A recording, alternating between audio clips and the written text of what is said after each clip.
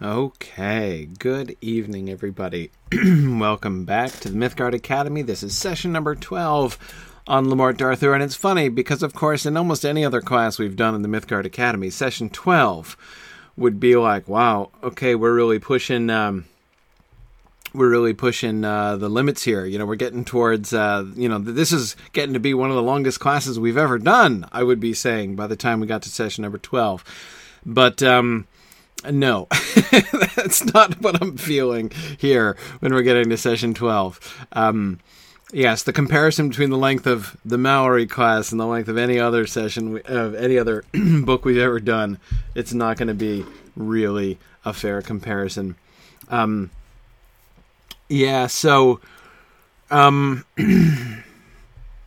There's no way we get done in fewer than 40. I would say, most likely, honestly. At the rate that we're going, it's long. I mean, it's hard because it's just about the longest book we've ever done, and it's in Middle English. So, I mean, a number of words, I think it's very much the longest book we've ever done. But you know, it's okay. No, we're not halfway. we're not halfway. we're here. This is the bit we've done after tonight, and this is the bit we've not done yet. So, yeah, we're doing well. So, yeah, and I do want to thank you very much for the good wishes of many of you who have been who were here with me last night too. So, I caught some kind of vile plague from my children that my children brought home from school. So I'm kind of sniffly and leaky and all sorts of unattractive things. So I may have to pause occasionally tonight to attend to things. So anyway, I ask for your forbearance. I'm hoping my voice holds out. So far, so good. It did last night. So anyway, that's we'll definitely we'll make it through it. I hope we should be okay with my voice. But anyway, yeah. So. But I'm gonna be better. I'm absolutely gonna be better by the time I get to Kansas City on Friday. So that'll be good. That'll be completely fine. So anyhow, let's. I was gonna say let's get moving. Let's get moving. Let's.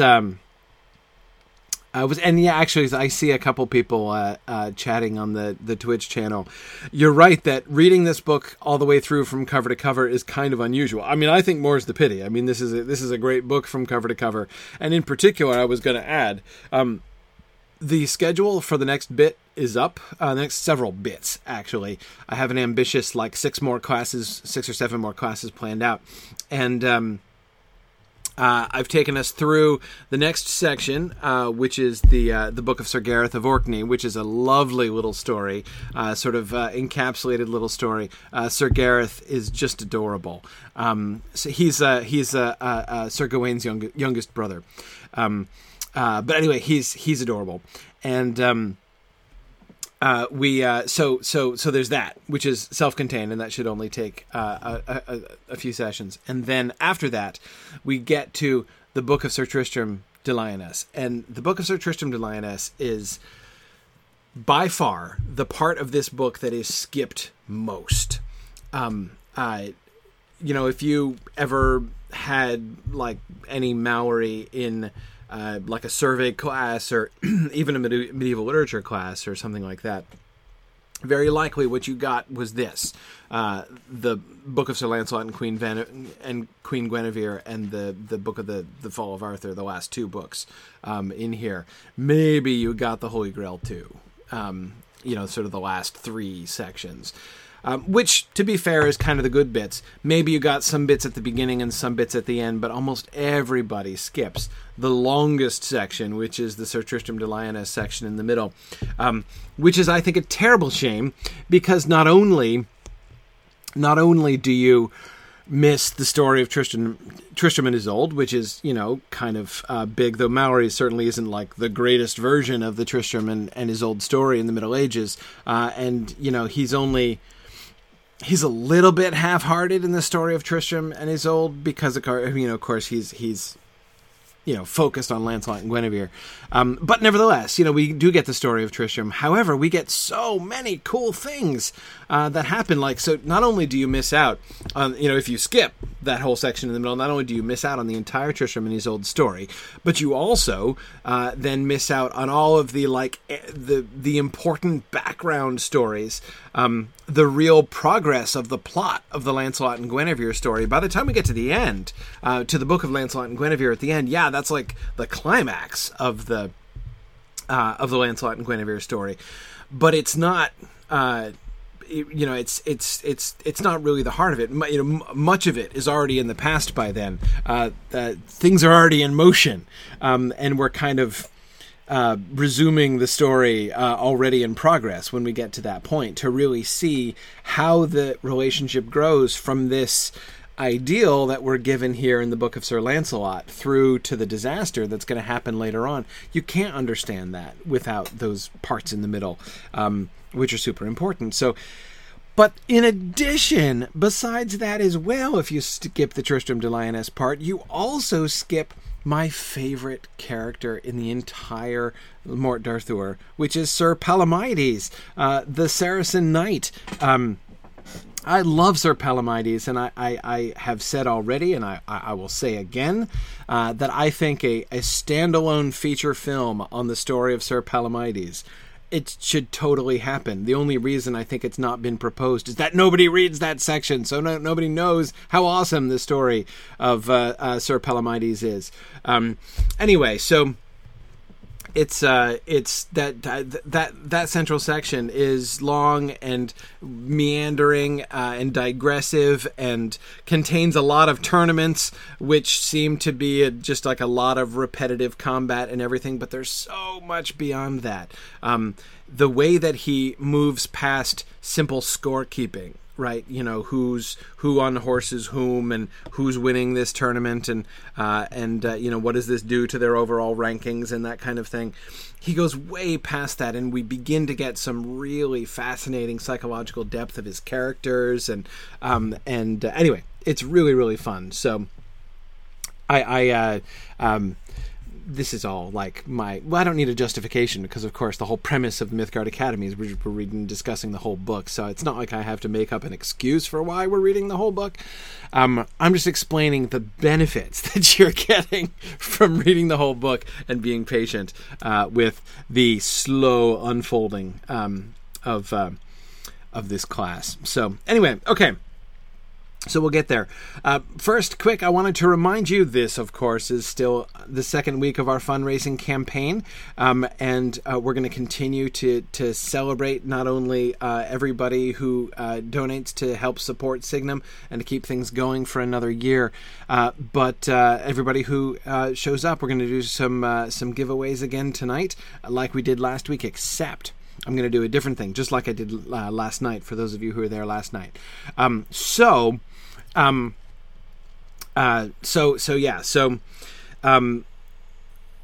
Last time, you may remember, we did two drawings, one drawing from everybody who was here and one drawing from everybody who donated during the class, so that those people get, again, to thank you for your generosity and your donations. You get two shots at the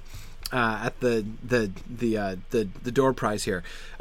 So this week we're going to do the same thing, except the prizes are going to be different. You can choose a book like we did last week. So you can, you can choose one of the 5 books that we have here that you can get with a custom book plate and everything, just like we offered last week. Or you could choose 2 complimentary tickets to the regional moot of your choice, right? So you can, as long as you can get yourself to the moot, then the rest will be on us. And you can bring yourself and a friend for free to one of our regional moots. We have regional moots proliferating all over the place, and that's been a really fun thing that's been growing over the last 2 years now. So anyway, I'm excited about this. So if you win the drawing, you need to send an email to donate@signumu.org. The email address that's down here in the little red box down here, and either tell us what book you want or tell us where you live, and we'll try to hook you up with the region. Give you some more information about the nearest regional moot to you, and see if we can sort that out.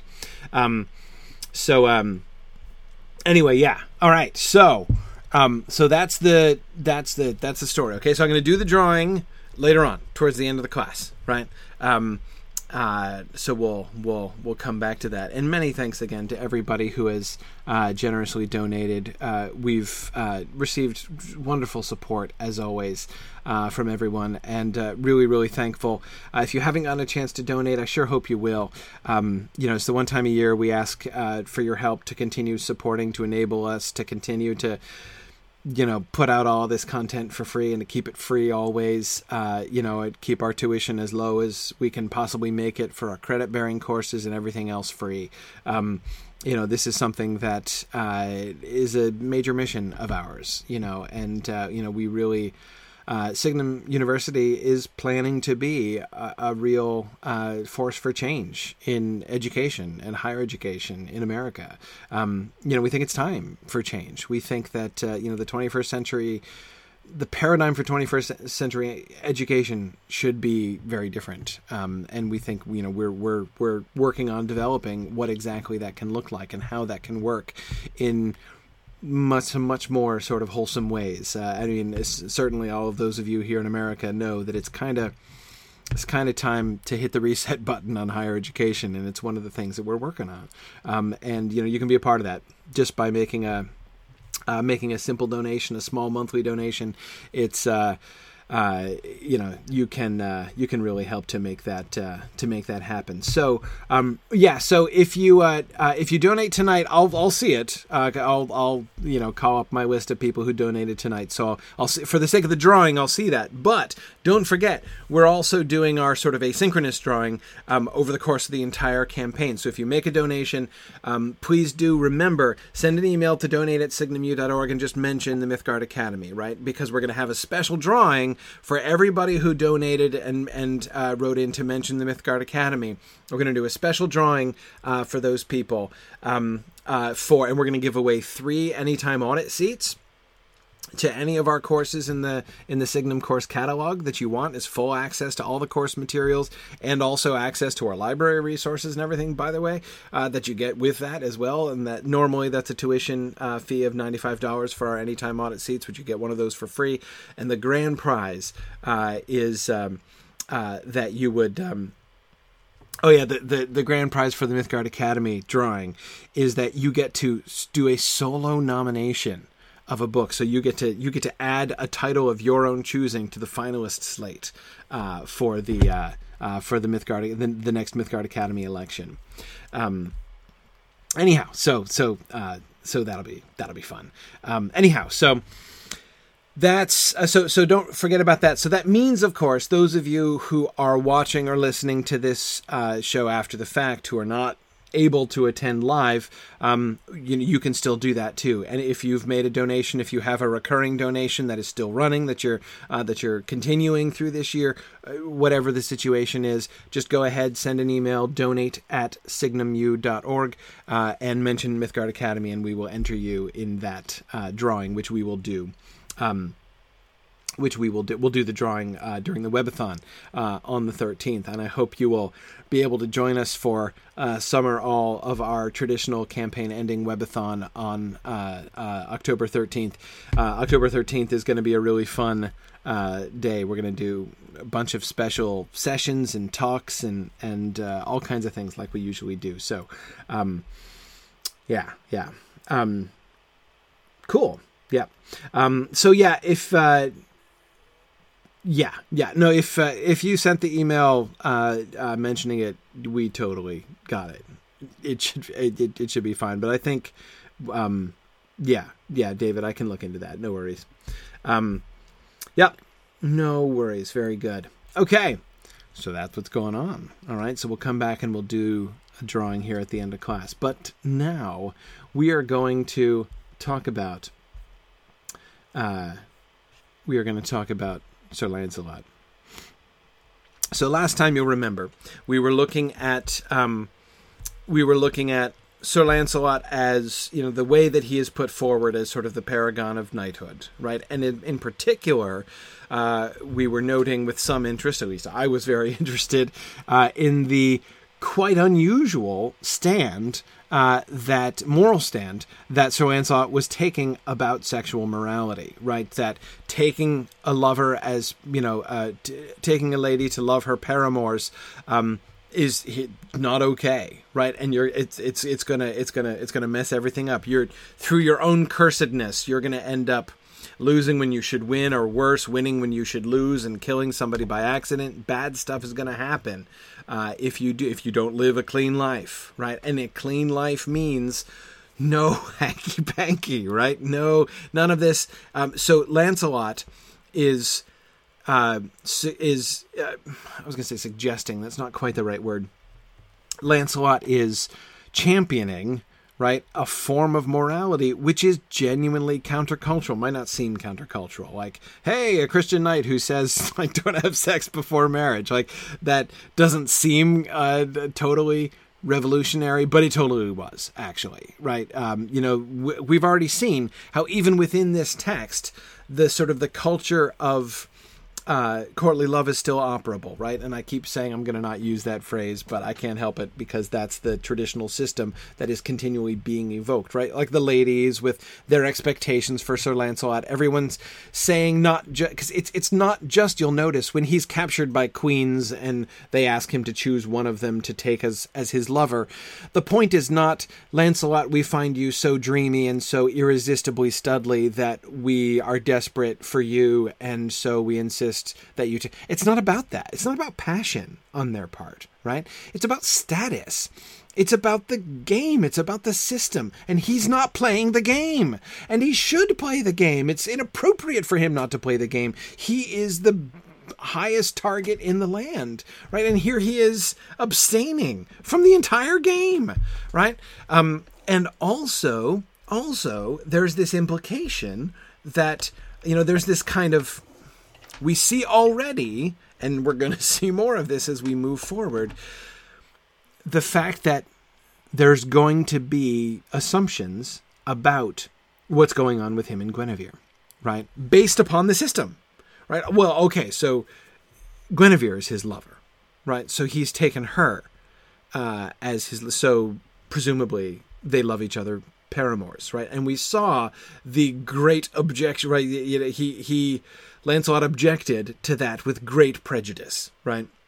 He is willing to fight anyone to the death who suggests that Guinevere is not the truest lady to her lord living, right? She is completely faithful to her husband. Yes, he is devoted to her. Yes, he loves her above all and like honors and respects her above all other women, but he is not playing the game. That's the thing that he really, as we already saw in several of these instances, making really clear. And again, it would be easy, I think, to get the impression that Lancelot is just like, like an irresistible sex object or something. Everybody is like, oh, Lancelot. I mean, almost every woman he interacts with is like, and by the way, I'm totally into you, right? But again, it's not about him, really, and it's in a sense not really about them. It's about status. It's about the game, and he is not playing the game. So it's fascinating because what this means is that Malory is essentially suggesting a very different fundamental definition for what it means to be the exemplar of knighthood. Right? In the past, and as I mentioned before, especially with Sir Lancelot, as I mentioned, Chrétien de Troyes invented Sir Lancelot to be the knight who is the ultimate paragon of courtly love, right? Let's take the knightly code and the sort of rules of courtly love, and let's show what that looks like taken to the extreme, right? And that was Lancelot in Chrétien de Troyes' version. Malory is suggesting something quite different than that. Right? Malory is, instead of saying So the knight who is the greatest of all knights is the one who is like everybody else except more, right? Who does what everybody else does, but he does it best, right? It almost sounds like that, and in some ways it is like that. Certainly in his prowess and his feats of arms, that's true. But the thing that's really, really fascinating is that in making him the exemplar, he makes him the exemplar in a way that actually makes him different from everybody. He embodies and champions an ideal which nobody else is even shooting for, right? Again, it's not even like everyone else is like, oh, I really wish I could be like Lancelot. They don't even get it, right? I mean, they don't even understand. Nobody understands. All the ladies are like, so I don't get it. Why aren't you, is there something wrong? Why aren't you taking a lady? And this is, again, it leads to all the rumors and stuff about Guinevere, right? In part because everyone's like, well, obviously he must be playing the game. So if he's not into us, this can only suggest that, he's like playing the game on the side and trying to keep it on the down low, right? They can't process the fact that it's actual, that what he's doing is actually different. So this is in many ways a weird kind of model, right? Lancelot is not just the greatest of all knights. He's, almost deviant, right? In his virtue. He is actually setting out to be better than is normal. To actually challenge the moral code of the entire system, which we see others uphold. So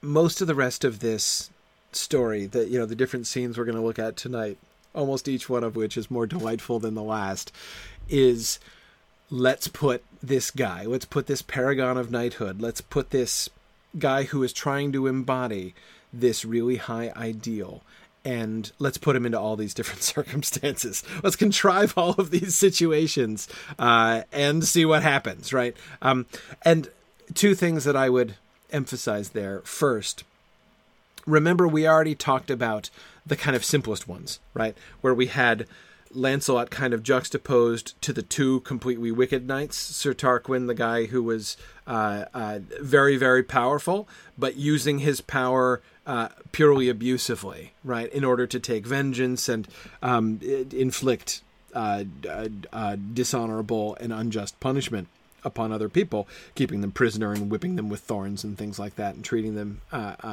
despicably. He was very strong. So in some ways he was a direct counterpart to Lancelot because he was like the second strongest knight in the world as far as power in arms was concerned. Only Lancelot could possibly beat him. So in a sense he was Lancelot's opposite number, right? But that was sort of in many ways a kind of a simple contrast, right? Here's strength without honor, and here is strength with honor and virtue. And then similarly we had Sir Lancelot and Sir Paris, the conspicuously named Sir Paris, the knight who is all about kidnapping and molesting and raping and stealing from women. So you've got this sort of way overly high-handed actions by Sir Tarquin and these completely underhanded, despicable actions by Sir Paris, specifically targeting women. Once again, we see Lancelot as sort of a contrast between these sort of extremes, right? And that gets established. But most of the rest of all the rest of the stories that we're going to look at tonight are much more, sort of complex and creative, right? Those two are almost allegorical, right? Not quite allegorical, but almost. They have the feeling of almost like types, right? Like here's Lancelot, and versus like one type of the bad, the good knight versus one type of the bad knight. Lancelot versus a different type of the bad knight, right? And so in a sense, that's still kind of defining the terms, right? What does good chivalry look like? And we saw the nature of Lancelot's objections to these, especially to Sir Paris, right? Who taught you to be like this? How can you call yourself a knight and act like this? The second thing I would want to emphasize, though, about what I had just said before we go on to this next passage, is that I said that this is the story of a guy who is trying to follow these really high ideals. That, I think, is a really important distinction, and something that is not necessarily a given. That is to say, are we reading the story of an ideal personified, or are we reading the story of a dude who's attempting to follow the ideal? Either one is totally viable. In fact, if anything, the former would be rather more common, actually, in medieval literature. We kind of dig that kind of thing, right? If we were meant to read Sir Lancelot as like the personification of knightly virtue, that would be cool. I'd read that, right? That's, medievals liked thinking that way, and they enjoyed abstractions like that. And of course, you can get a lot of the same function out of it, actually. It's one of the things that you see in allegorical dramas, whether they be actual stage dramas, which was quite common in the Middle Ages, or whether they be poetic narratives or something like that. When the whole point of doing an allegorical narrative like that is exactly to do this kind of thing. So let's take an ideal and let's examine it. Let's think about it, right?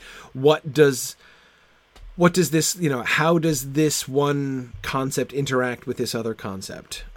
It's abstract thinking, but it's playing it out so it's like, running these really interesting kinds of scenarios, which helps us to understand the abstract concepts better. We learn a lot by kind of seeing how they act when we personify them and then get them going. As long as they're acting consistently to their allegorical ideals, then we can learn a lot about those ideals when we see how they interact with other things. So taking, ye old personification of knighthood, of like perfect chivalry, and putting that personification in a bunch of different scenarios would be a really interesting way, and a very standard way for a medieval writer and a medieval audience to be like contemplating chivalry. Like, what does it even mean, right? What is knighthood? What are the virtues of knighthood? How are those virtues challenged? How do those virtues need to be maintained? What is their effect on other things? How are they influenced by other things? What things,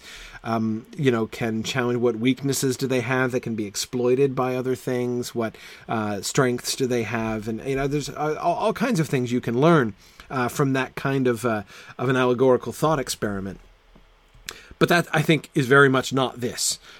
This story is, and we don't have, I think perhaps yet, I'm kind of just going to have to ask you to take my word for this because we don't have quite enough data to really be able to firmly conclude this yet. But my thesis here is that's not what we're seeing. What we're seeing here is the story of a guy who is attempting to follow these ideal virtues, because it's not going to pan out all the time, and we're going to see him fall short, significantly short at times.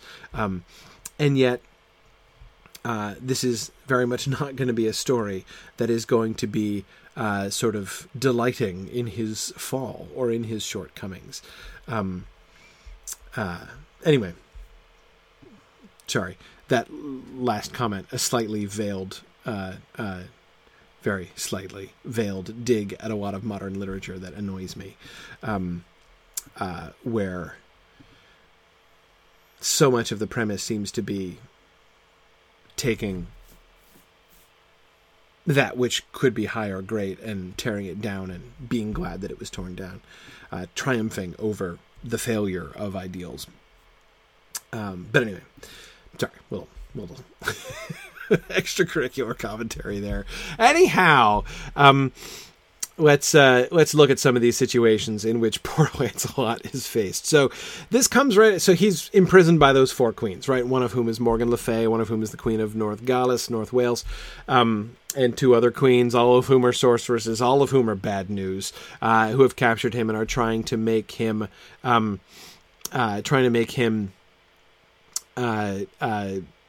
choose one of them, right? And he says, no, you be refused of me, right? And then he's kind of sad because now he's in trouble, right? He's not going to get out. They say they're going to kill him, and he's like, okay, fine, I'd rather die with honor than live with dishonor. So he's kind of reconciling himself to death, but he'd rather live than die if he could get out of it with his honor. And that's when his the maid who is assigned to serve him comes to his assistance. Right, she is one of the ladies in waiting on the queens. I don't think we're ever told exactly which queen it is that she's meant to be serving. But of course, keep in mind, she turns out to be King Bagdemagus's daughter, and King Bag, that's not weird. Keep in mind, remember, she's serving a queen. So queens have in their retinue ladies who are the daughters of lesser kings or of dukes and lords and things like that. So it's not like she's a servant in like the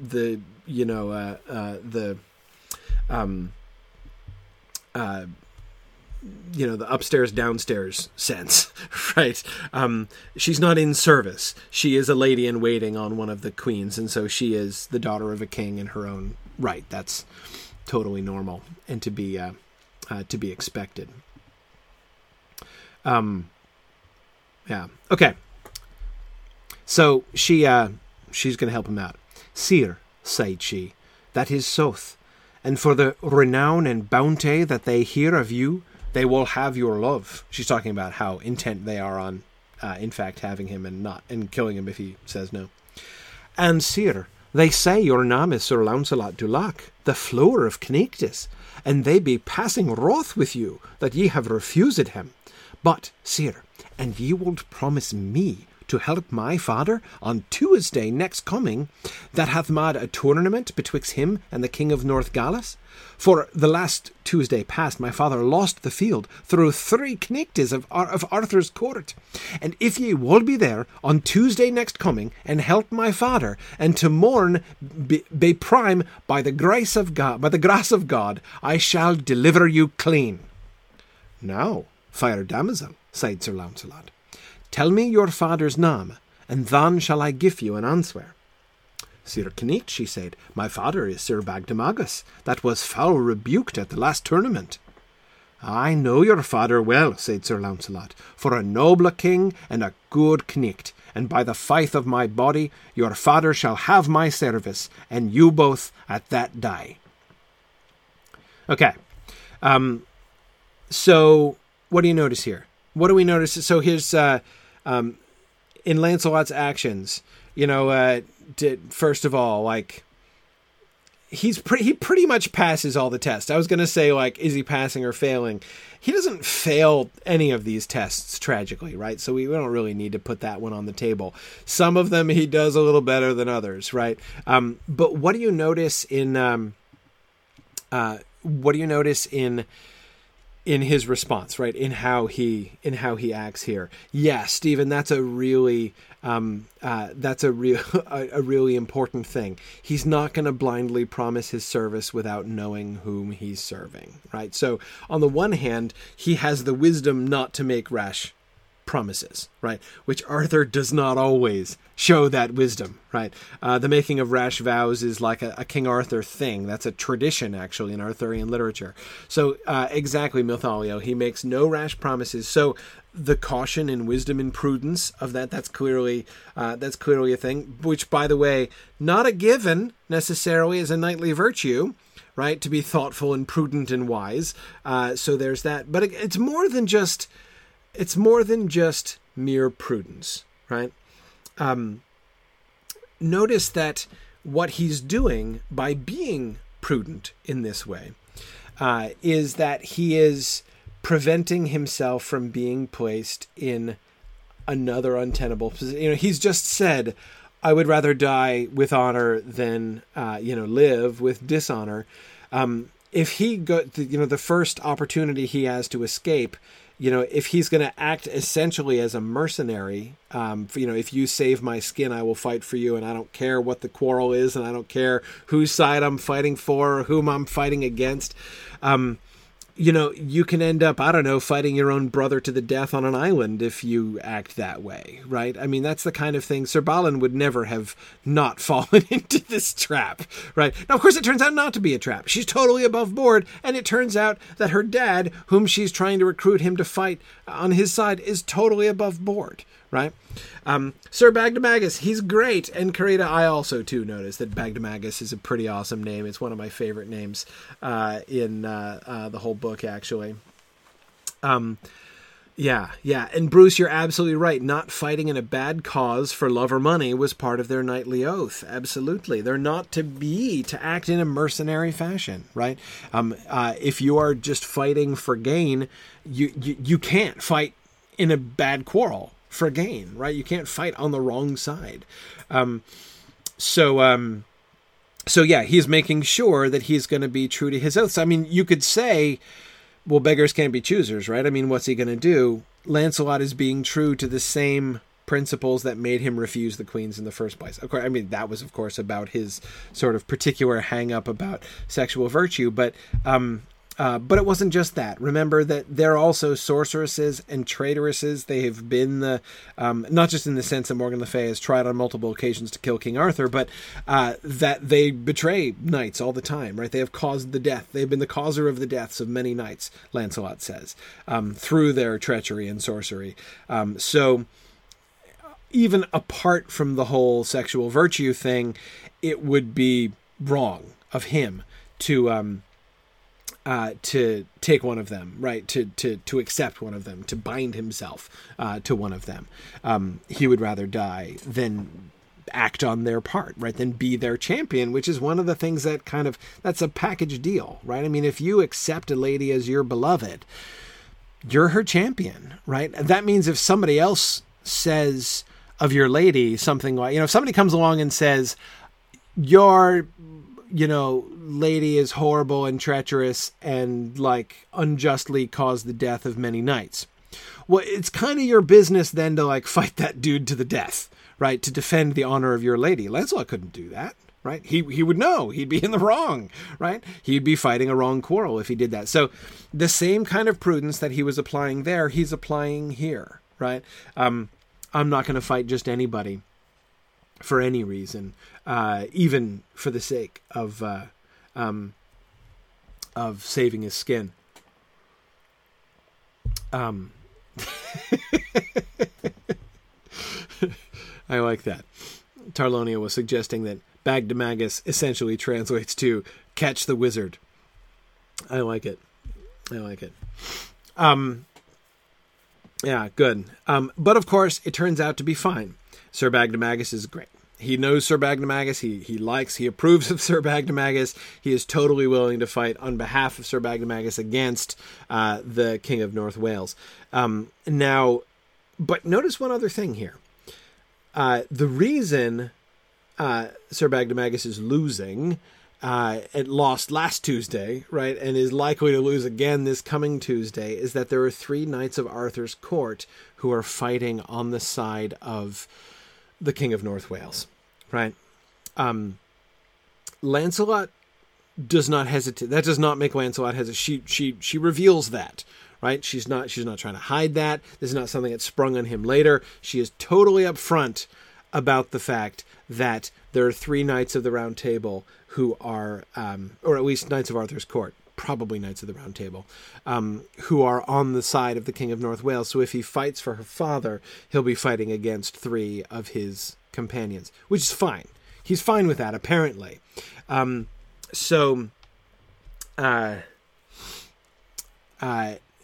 Yeah, James was just asking that same thing. They're fighting against him. Yeah, they were fighting against King Bagdemagus, those other 3 knights.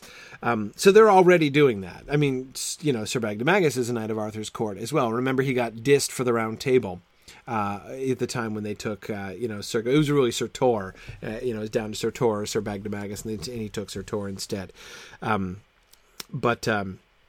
Anyway, but despite the fact that he was dissed, he is still a knight of Arthur's court.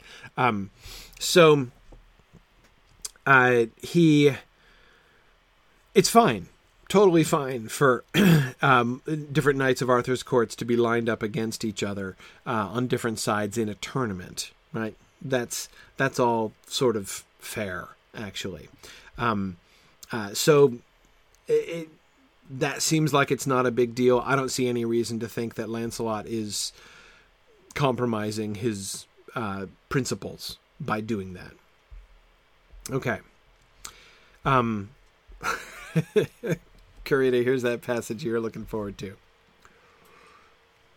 So Lancelot is tuckered out, right? He's still traveling by himself, and he finds this perfectly good pavilion, totally unoccupied, right? He's all tuckered out. He needs a nap, so he's gonna lie down, and so he lies down in the bed and goes to sleep, right? Then within an hour there come that knecht that walked the pavilion. He went that his leman had lain in that bed, and so he laid him adown by Sir Launcelot, and took him in his arms, and began to kiss him. And when Sir Launcelot felt a rough beard kissing him, he stared out of the bed lichtly, and the other knecht after him. I bet. And either of him got their sweardes in their handes, and out at the pavilion door went the knecht of the pavilion, and Sir Launcelot followed him. And there by a little slad Sir Launcelot wounded him nigh unto the death. And then he yielded him to Sir Launcelot, and so he granted him, so that he will tell him why he come into the bed. Sir, sighed the knecht, the pavilion is mine own, and as this knecht I had assigned my laddie to have slept with here, and now I am likely to die of this wound. That me repenteth, said Sir Launcelot, of your hurt, but I was a dread of treason, for I was lot beguiled. And therefore come on your way into the pavilion, and take your rest, and as I suppose I shall staunch your blood. Okay.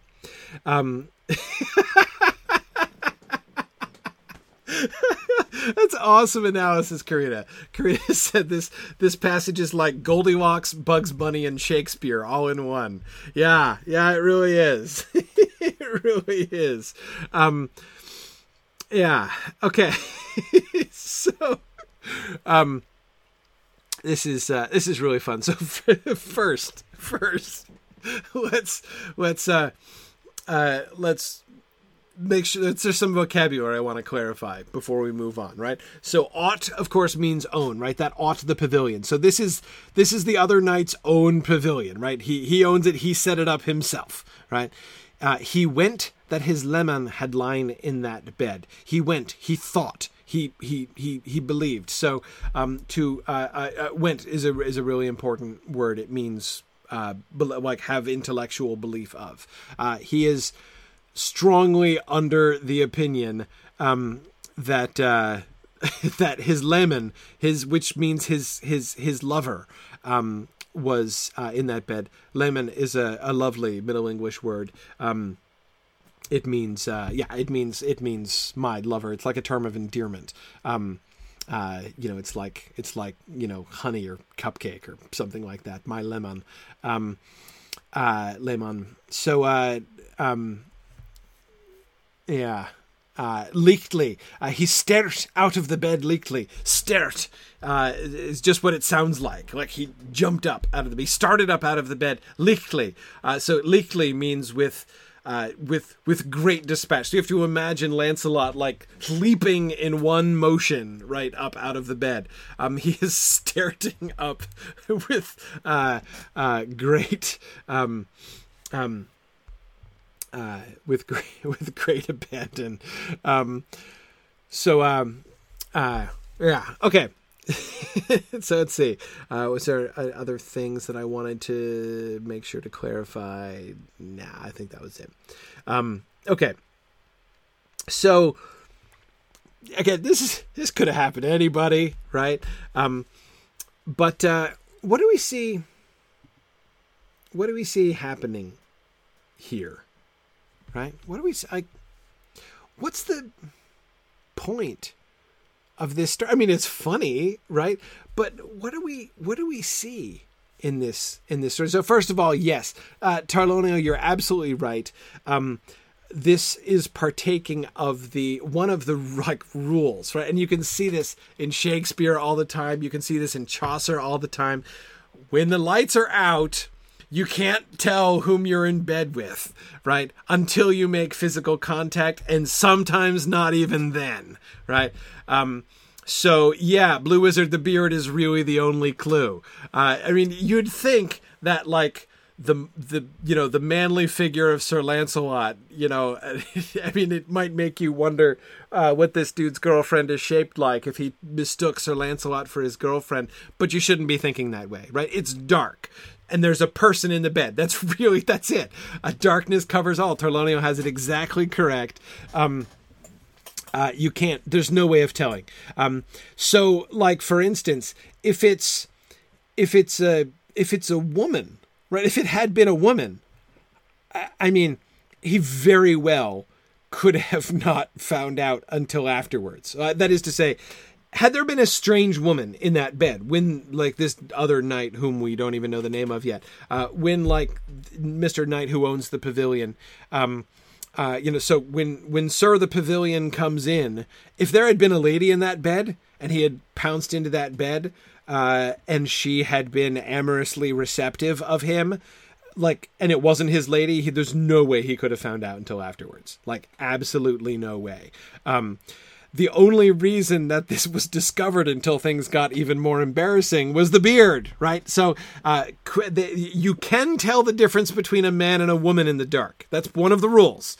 You can tell the difference by the beard, principally, right? Yeah, so you can sort that out, but you can't tell one woman from another. You can't tell, a woman can't tell one man from another. Just like if you're wearing armor, you can even have a conversation. Nobody can recognize your voice. Nobody can tell that it's not you, unless until you take your armor off. So, yeah. Now, James, I agree. I agree that Lancelot would probably have jumped out of the bed, beard or not. I agree that Lancelot, had it been a lady, right, who had come in thinking that Lancelot was her knight, waiting for her there. Because again, apparently he had, that was the other word I wanted to talk about. I missed that. Assigned. I had assigned my lady to have slept with her. That doesn't mean like I gave her an assignment. It doesn't have any of the modern implications of assignment. It's like the modern word assignation, right? We made an assignation. That's what he means, right? I had assigned my laddie. Like, we communicated and we agreed this time, this spot, right? So I had this pavilion pitched special for the occasion, and she was supposed to come to this pavilion at this time on this night. That's what he means by assigned. It wasn't like, he gave her homework or something like that. There's none of that kind of implication. But anyway, so yeah, had the lady come in and pounced on Sir Lancelot, understandably mistaking him for her lord because, hey, it's dark and he's a dude, right? Then I agree. With James Stevens that he would have jumped out of the bed. He probably would have stared bleakly out of the bed. Even then, presumably there would have been less bloodshed, however, had that occurred. And you'll notice that even with the other knight, he doesn't just like start hacking with his sword or anything like that. Like he leaps out of the bed, the knight leaps out of the bed, and then they both exit the pavilion expeditiously. Right. And the other guy goes out first. So Lancelot he's not exactly picking the fight. He's certainly not just like resorting instantaneously to violence. And certainly he would not have done so. I feel very confident in saying, that he would not have drawn his sword at all had it been a woman. But I agree he would have stared up bleakly. Notice that's what he's talking about, right? Why was Lancelot so jumpy? Just because he felt some dude come into the bed and kiss him, right? The reason he was so jumpy, he says, is I was lot beguiled, right? I was a dread of treason, for I was lot beguiled, right? I was afraid that this was some kind of setup. Now, you might ask, as Torlonio asks, why does Lancelot just go around bedding down in random pavilions, which presumably belong to somebody else who maybe, I don't know, had a plan to sleep there himself, right? Possibly even with his lady. So, and I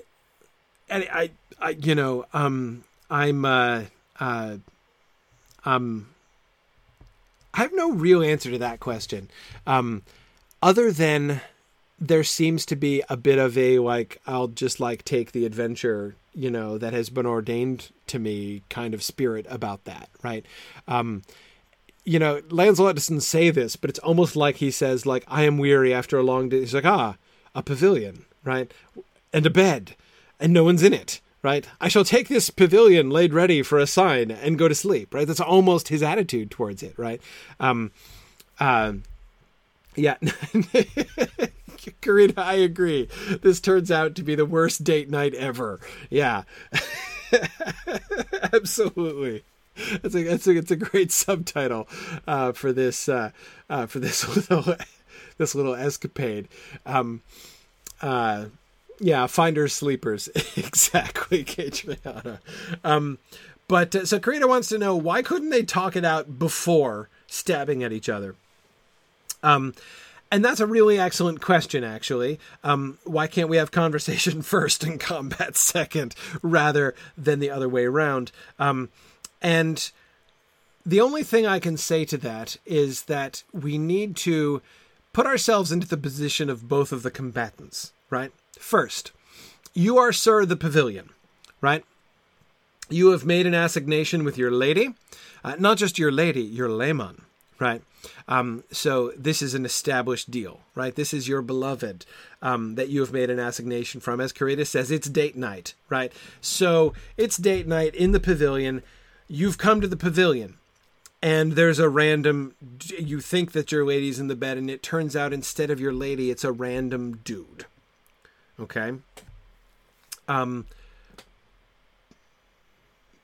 What are you thinking? Why are you reaching for your sword and entering into combat first and asking questions and entering into conversations second?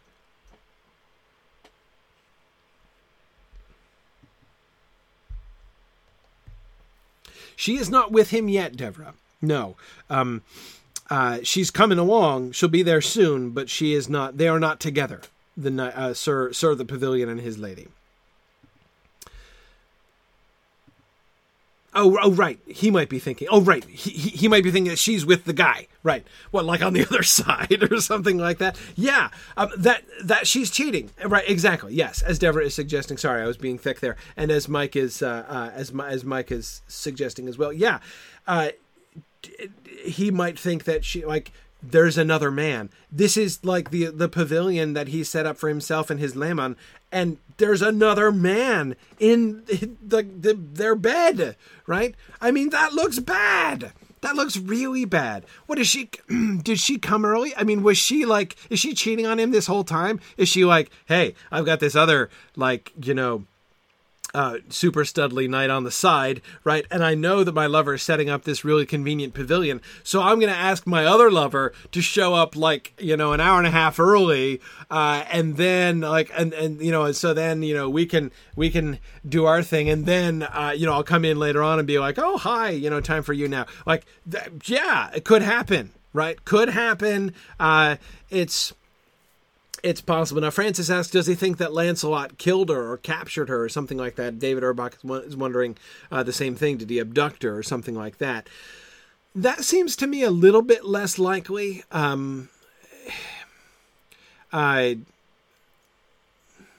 Just because she's nowhere in evidence, right? If she'd been abducted, he probably wouldn't have kept her there in the pavilion, and again, if she's not complicit, there would probably be some form of ruckus, right? At least that's what we see. I mean, remember when the lady gets hauled away, the lady who turns out to be Nimue gets hauled away from King Arthur's court during their wedding feast, and she's screaming and everything the whole time, so that when she leaves, Arthur's like, finally, some peace and quiet, right? I mean, that's the standard model, right? I mean, so had he come and he found his lady not there and the whole place in disarray or something, then he might have been like, oh my goodness, somebody came and kidnapped her. But I think it's, I think it's definitely most likely that he is imagining that this is a rival, or this is his lady's other man. He feels that he's probably been betrayed. That, I think, must be what Sir the Pavilion is thinking here. But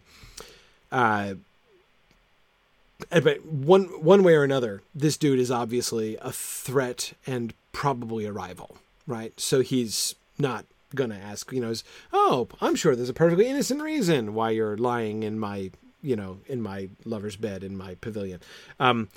Sir Lancelot explains he thinks he was late. This could be a trap set for him by the sorceresses. Again, remember what happened to him. He went to sleep under a tree. Right? He was taking a lovely nap in midday under the hot sun beneath a tree, and he wakes up and he finds himself in a bedroom in a castle, and the four queens show up and are like, you're our prisoner now, you must choose one of us. This is the kind of thing that has already happened to Lancelot, right? So when all of a sudden he finds wacky hijinks occurring, right? And like a man trying to kiss him. In fact, succeeding in kissing him, right? In the bed. Again, he's like, okay, like the trap is being sprung. So he does kind of think he knows what's going on here, right? So, if you want to,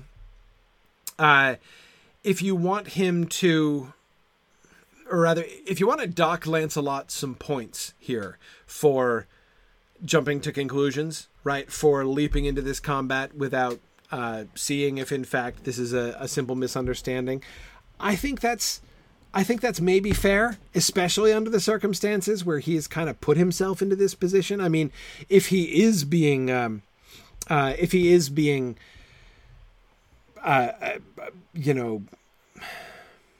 exploited or trapped or ensorcelled or something, he put himself in that situation, right? I mean, he's like, oh, look, a tent, totally unoccupied, with a bed. I think I'm just going to lie down and sleep in it because, like, what's the worst that could happen, right?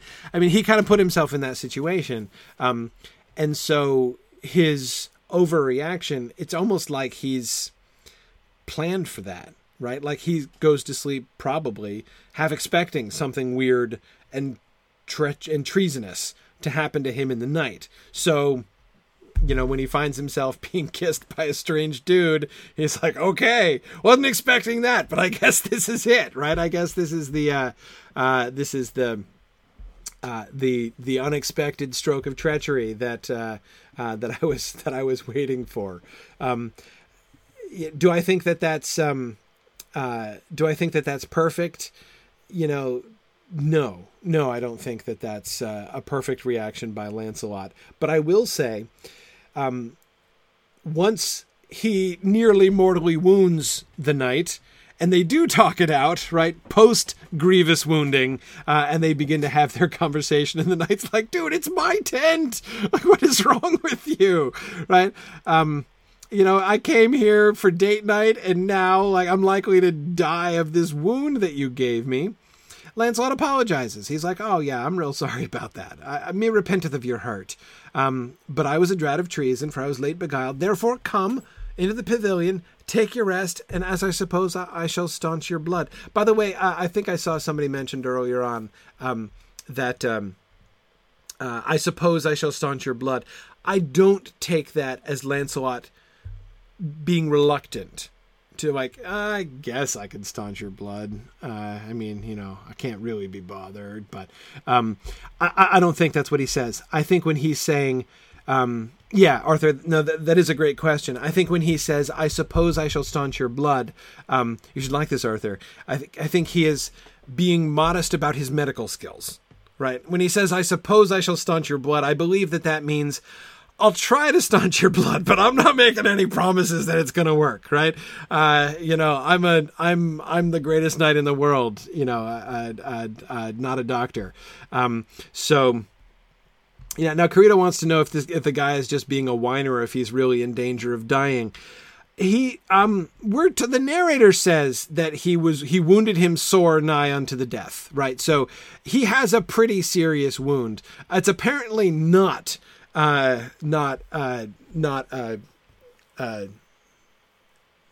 like a mortal wound, apparently. So he's not been stabbed in the heart. He's not been, there's lots of things that haven't happened. But as you can see, people recover from some pretty grievous wounds, right? Impaled by a spear, you'll probably be fine, right? Just find a hermit and he'll fix you up. You might have to, lie down for, a few weeks or something, but it'll be fine. He's obviously bleeding a lot, right? That's what Lancelot is concerned about. I'm going to staunch your blood in order to stop you from dying, right?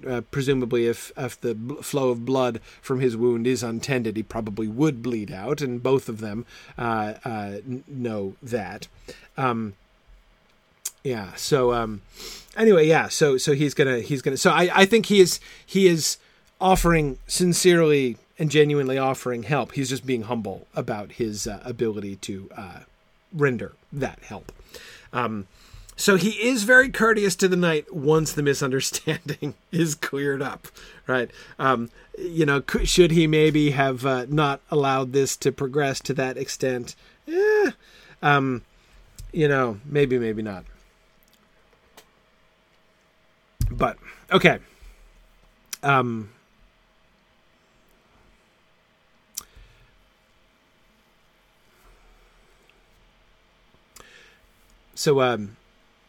Oh, yeah, I wanted to comment. I didn't do the whole rest of this passage.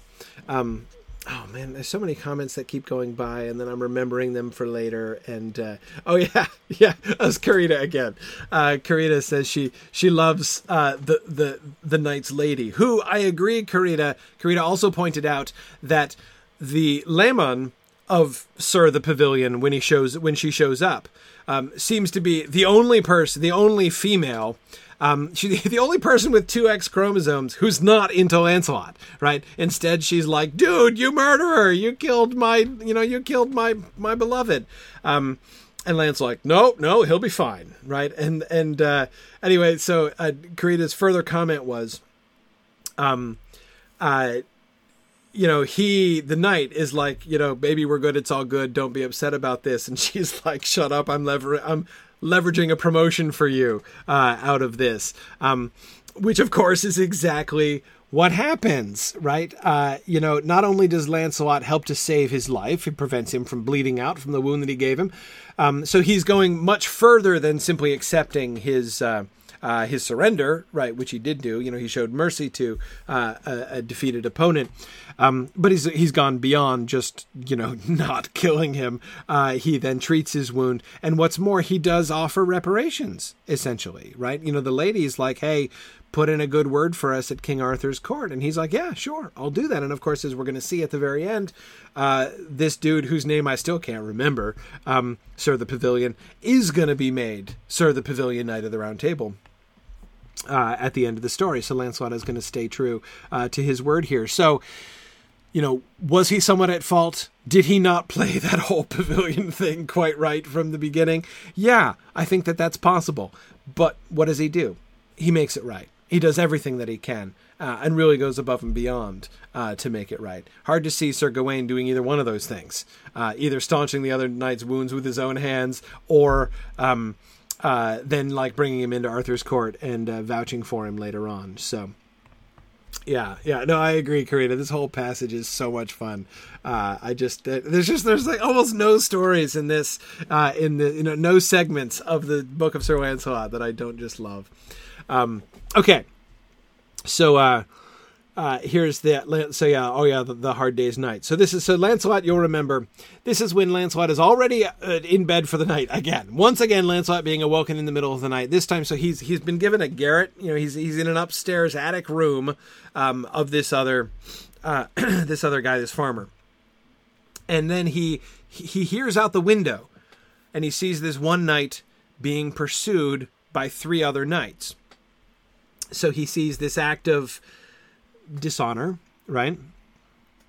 It's a 3-on-1. That's not okay, right? And what's more, the one knight is trying to run away he's trying to get away from the unfair odds, and they're pursuing him. This is all kinds of bad, right?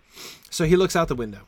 Truly, sighed Sir Launcelot, yonder unknight shall I help, for it were shame for me to see 3 knights on un, and if he be their slain, I am partner of his death.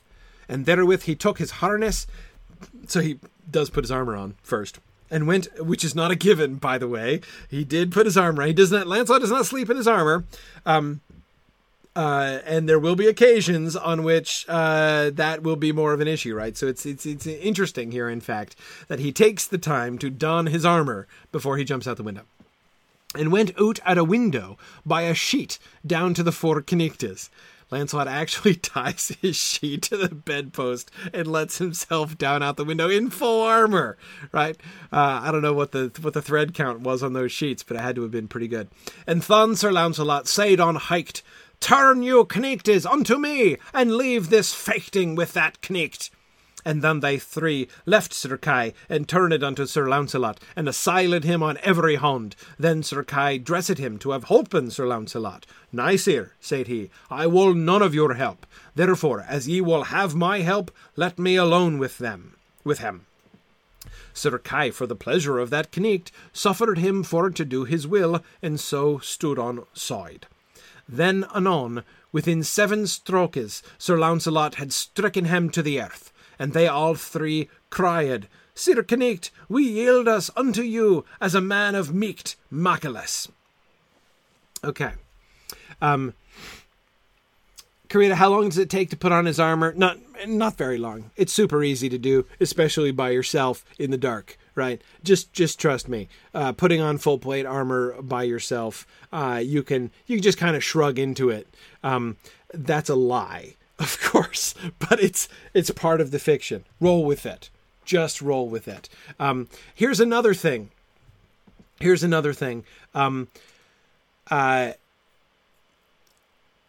Armor is one size fits all. Everybody knows that about plate mail too. Pretty much anybody's armor you can put on and it'll be fine. Right. So, yeah. Okay. Just clarifying, just clarifying the rules, right? That's a thing. You can just and this is one of the really fun things, right? Because Thomas Malory was a knight. Sir Thomas Malory wore plate mail himself. He's under no illusions about this, right? I mean, this is his area of professional expertise. Nobody knows better than Sir Thomas Malory that none of that stuff is true. That you can't just put your own, it's hard to put your own armor on at all, much less fast. Armor certainly is not one size fits all. And yet, he's fine, right? He's fine with that. He is not bothered. That kind of verisimilitude is not his interest at all. And I think that, again, it's one of the things that we can conclude here. He knows full well that that's not how things really work. But he obviously doesn't care at all. And so, therefore, he's willing to proceed under these explicitly sort of fictitious frame elements, right? Sort of the rules of his little fantasy world here, his little chivalric fantasy world. He knows them to be different from the real world, but that's fine. It's okay. He's okay with that. He doesn't care. Just as I kind of suspect that, Shakespeare and Chaucer and Sir Thomas Malory all knew perfectly well that, in fact, it is possible to tell the difference between one woman and another in the dark, right? I'm guessing that they knew that in fact was possible, right? And yet, it's sort of the rules of the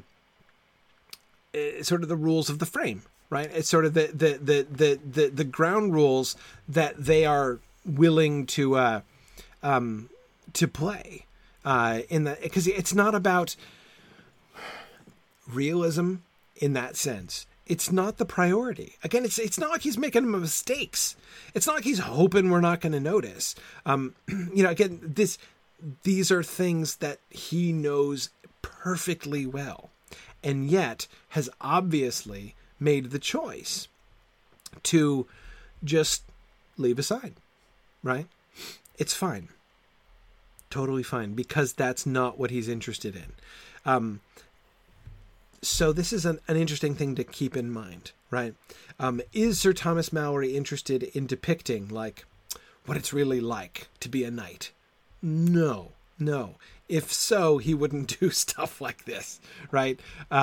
He wouldn't have people meeting Saracens with magic balms that can cure arterial bleeds, in 5 minutes. I mean, he wouldn't do. He knows perfectly well that doesn't happen, right? He knows perfectly well that knights can't carry on like this. But that's okay. That's not the kind of story. Again, that kind of realism, that kind of gritty, the real knight's perspective on knighthood, that's not what we're getting here. Instead, what we are getting, maybe, is a real knight's sort of idealism of knighthood, right? It's the concept of knighthood, it seems, that he's much more interested in, how knighthood acts, rather than, again, like the day-to-day experience of being a knight. That's boring, after all. So Marilyn is a great question. So what is he interested in? Again, in the tale of Sir Lancelot, I think we can see it as clearly as we can see anywhere else.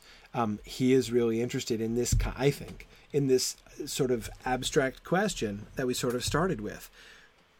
How does the dude who is trying harder than anybody else to attain the perfect knighthood, how does he act?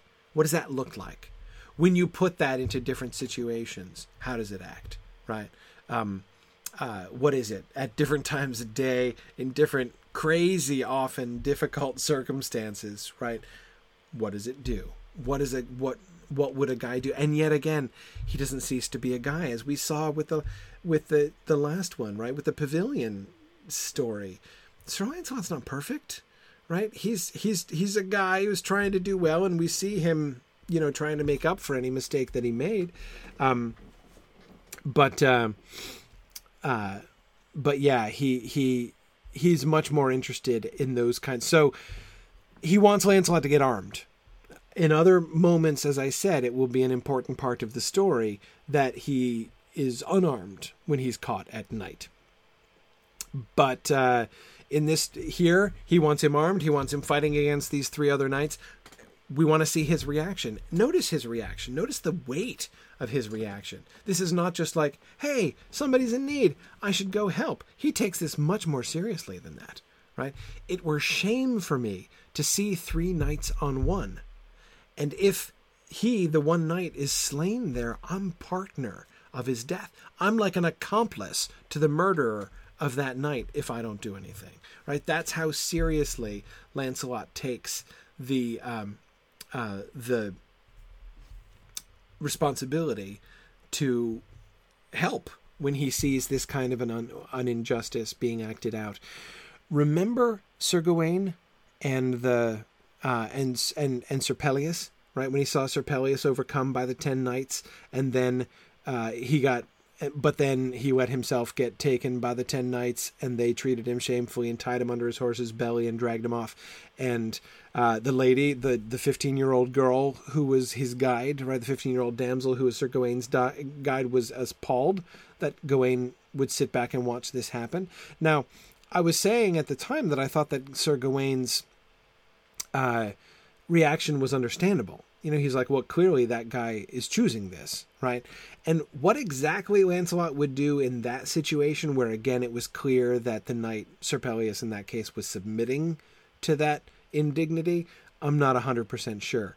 This is not exactly the same situation, but what I'm remembering there, though, is that the 15-year-old damsel seemed to be responding in very similar terms to this, right? You saw another knight being mistreated and you just stood there and you didn't do anything. That's kind of appalling, right? It's like you might as well have dishonored him yourself. Again, I thought that was a little bit unfair at the time, and I still think it's a little bit unfair of the 15-year-old damsel to say that. But But yeah, that's Lancelot is much more proactive. So this is why he's letting himself down from the window by a sheet, right? Because like it's his job not only to help but to take the shortest distance between the 2 points, right? To go out back and use the stairs. No, that's not good enough. So anyway, the other interesting thing here, and I'm not quite sure what to do with it, is when he won't even let Sir Kay help. What do you guys think of that? So, now, keep in mind, he doesn't know it's Sir Kay yet, right? We're being told that it's Sir Kay, which is an interesting element, right? That is, we know that the person who is the knight who is being treated unjustly, who is being teamed up on by these other 3 knights, happens to be Sir Kay, central member of Arthur's court, and somebody whom Arthur cares a great deal about, and whom Lancelot would certainly want to protect. Lancelot doesn't know this, right? Because that's not what matters. This is not like, Sir Kay is in need, I shall come to his assistance, even against greater odds. That's not the point. The point is an injustice is being done. That's 3-on-1, that's not right. If it turned out that those 3 knights were 3 knights of Arthur's court, and the one was, like one of the knights of the King of North Wales or something like that, Lancelot would still have acted the same.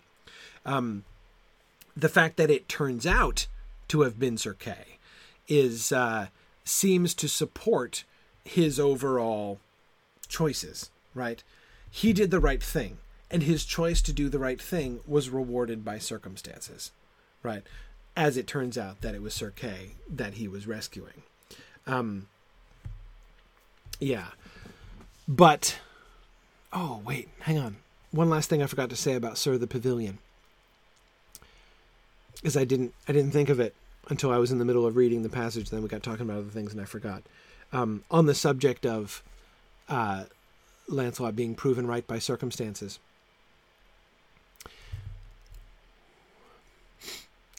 Sir the Pavilion, Sir owner of the Pavilion, was not following Lancelot's high moral code, right? He had taken a lady paramours, right? That's why the assignation in the pavilion, right?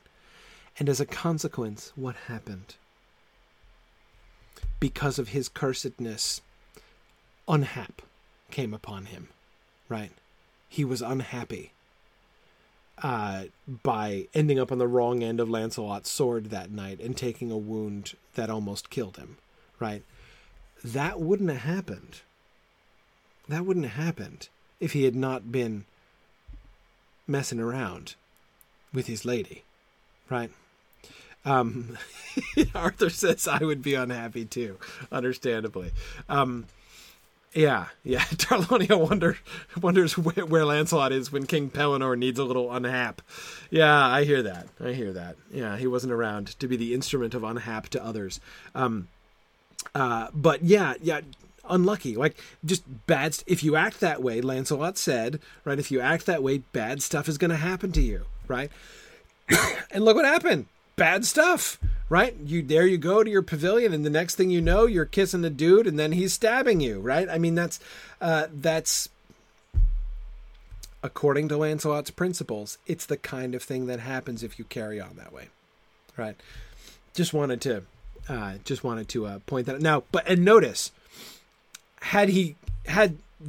but there's another end of that too. Had that knight died, right?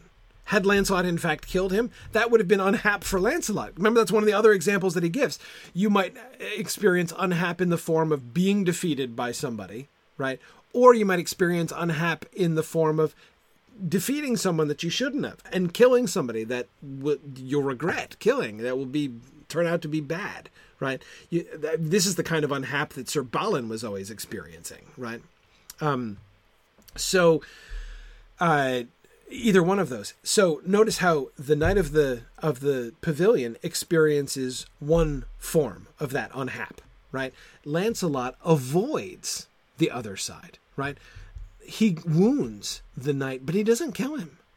And in fact, he's able to save him. And in fact, he's able to get him promoted to the Round Table. So in fact, all turned out well. Lancelot ended up being an instrument not of unhap in the end, but of good fortune to that knight. So he ended up being a blessing to this knight. Whereas, again, by Lancelot's own argument, if Lancelot were the kind of guy who was immoral in these ways, through his own cursedness, he probably would have ended up killing the guy, right? And then the lady's going to show up, and what's she going to do? Stab herself to death, and then he's going to be standing over two corpses, just like Sir Balin did on more than one occasion, right? Lancelot doesn't have that kind of problem. Now, we know Sir Balin didn't exactly have a fornication problem. He had a decapitating ladies problem, which is a different kind of issue. But still, the kind of unhap that we saw, unhap in retrospect, isn't that a really good word for Sir Balin, right? It really kind of, unhap, an accumulation of unhap, kind of explains a lot about Sir Balin in retrospect, I have to say. Anyhow, so I just wanted to point that out, the unhap business about the Knight of the Pavilion. So back to Sir Kay here. So, why does Lancelot refuse the one knight to help him? He's not just like, I shall side with the one knight against the three. That's not his goal. His goal is to replace the one knight. I'm going to tap out the knight, right? So I'm just going to tag team with him, right? He's going to tap out. I'm going to come in and I'm going to fight the three all by myself. And when he offers to come in and help them, so it's 2 against 3, still outnumbered, he's like, no, I will none of your help. As ye will have my help, let me alone with him. Why?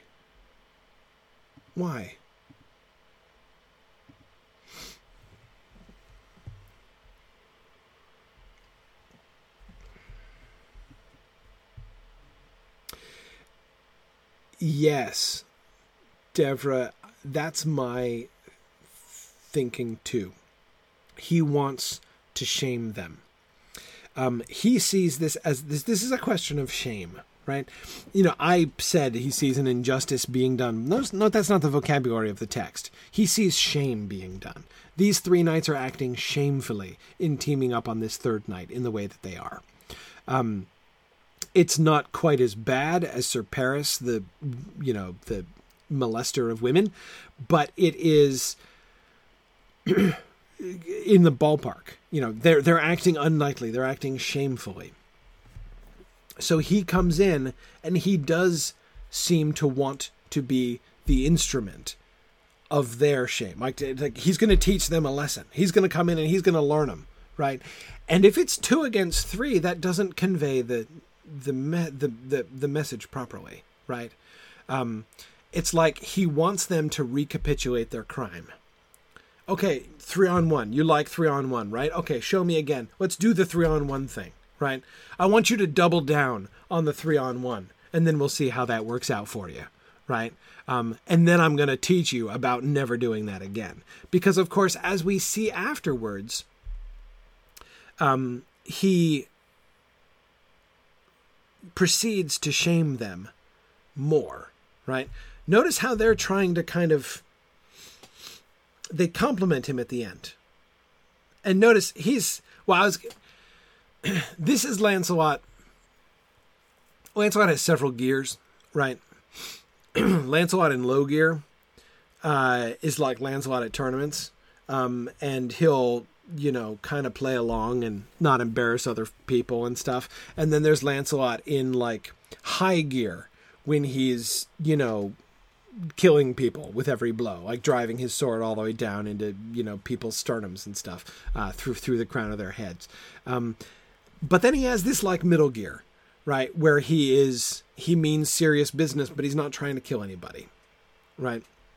So he does have that middle ground. And this is clearly that middle ground, right? He is not playing with these 3 knights. And yet you'll notice how none of them ends up dead, which presumably he could have done, right? So this is not like Lancelot fighting a giant, for instance, where you're fighting a giant, all bets are off, right? First you cut him off at the knees and then you chop him down through the head. He's got a technique, right? That he uses against giants. And again, each blow practically is a mortal blow when Lancelot is in that kind of a situation. Here, 3 knights, 1 on 3. He's not. This is not a. He's ending this combat as quickly as he can, and yet he has no desire to kill these 3 men. Exactly, James. 7 strokes, right? He uses 7 hits with his sword. So apparently one of them he had to hit 3 times, fully 3 times, before he had stricken him to the earth. But this fight is over very quickly. And they yield to him. We yield us unto you as a man of meek, matchless might. Right? You have no mock. You have no peer in the world for might. But notice in yielding themselves unto him on those terms, they are essentially saving face, right? Because they are, we're yielding ourselves to you because you are so much stronger than, like, we didn't have a chance, right? We now see, in retrospect, we didn't have a chance even 3-on-1, right? So since you're obviously the strongest knight in the world, we yield ourselves to you because, hey, everybody loses to the strongest knight in the world, right? Anyway, Lancelot won't have it. Remember what he does with them? Right? Remember what he does with them?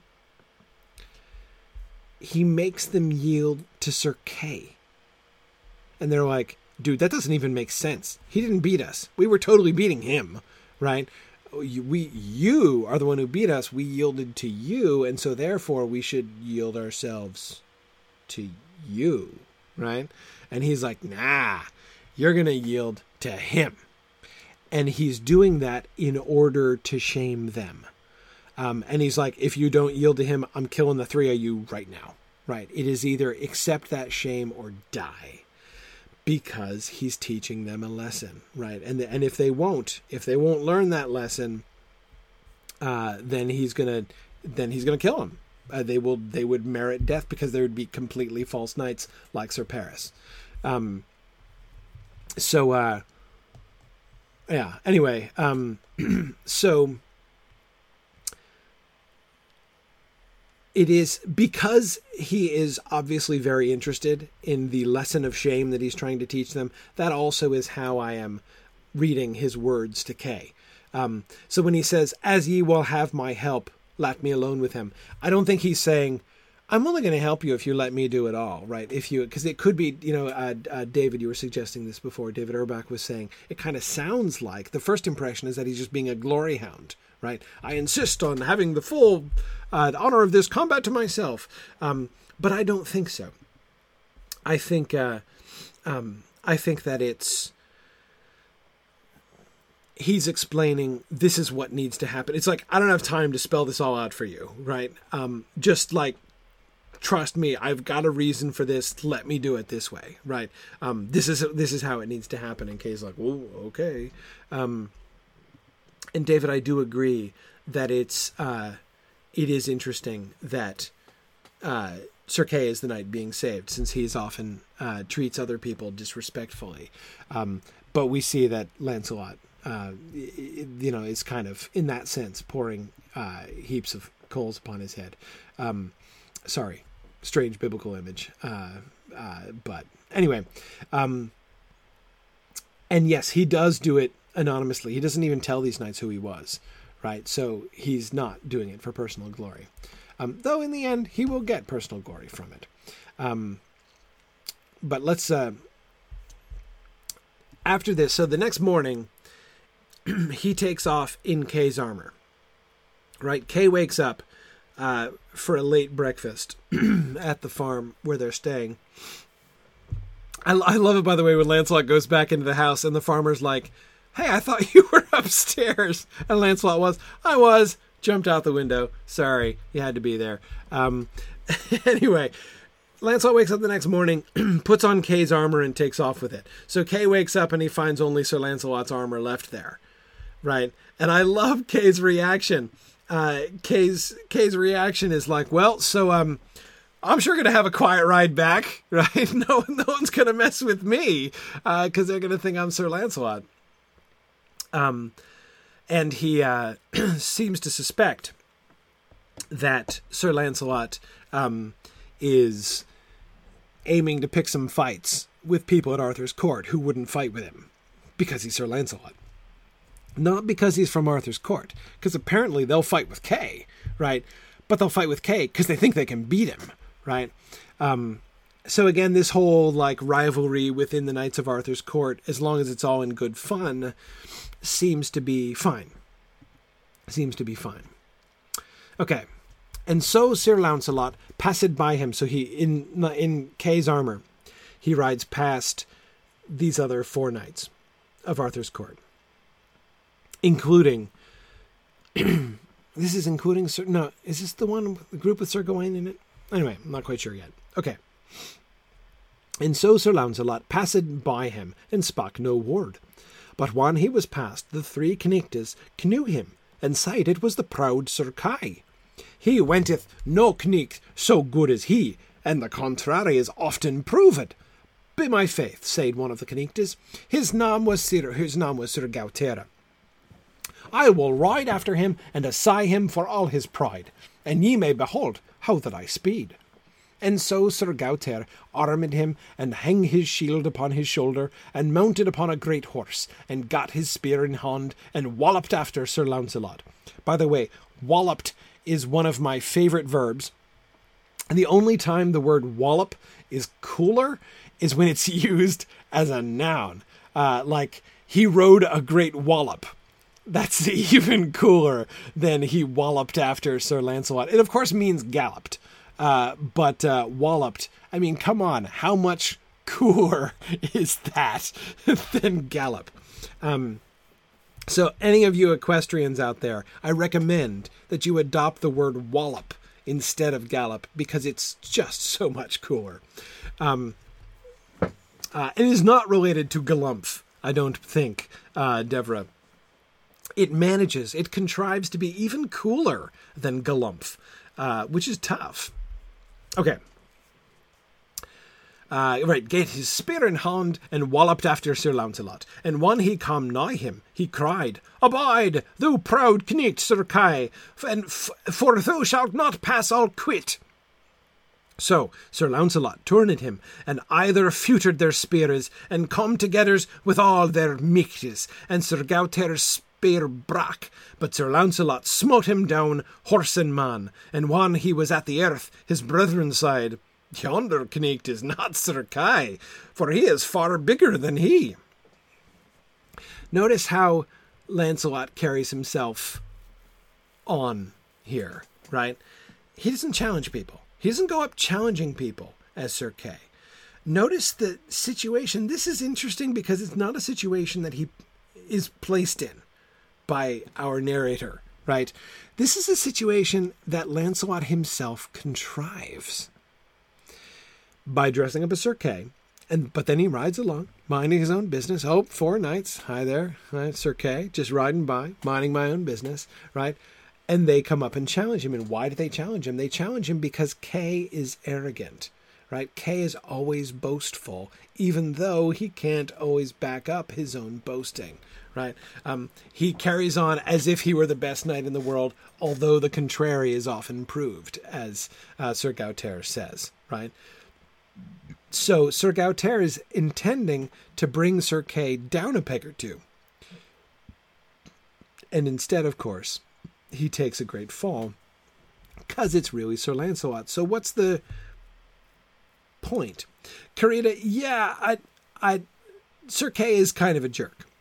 Yeah, that's traditional now. But yeah, Sir Kay he's been kind of a jerk for several hundred years. He wasn't originally.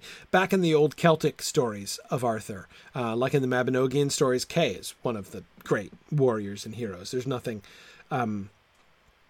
unpleasant about Kay back in those days. But by the time King Arthur goes to France, Kay is a jerk. throughout Chrétien de Troyes, he's a pretty big jerk, for instance. So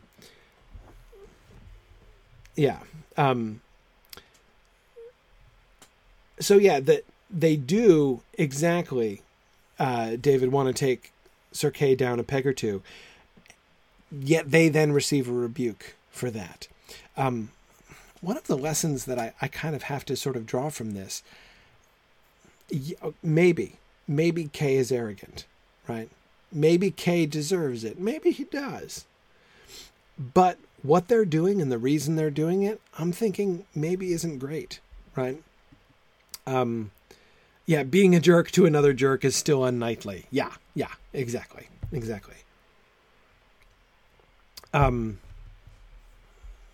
And by the way, I love the word bigger here. Of course, bigger means much more than just like, doesn't just mean like he's bulkier, right? He is far bigger than he means better fighter. Like that is a superior knight, right? That is not Sir Kay. Sir Kay could never have done that.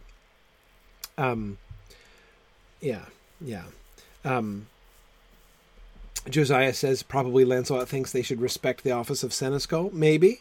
Maybe he's doing it as a favor to King Arthur because he knows that King Arthur loves Sir Kay, right? And so he, by doing this, is going to make people think twice before coming up and beating on Sir Kay. That might be another possibility.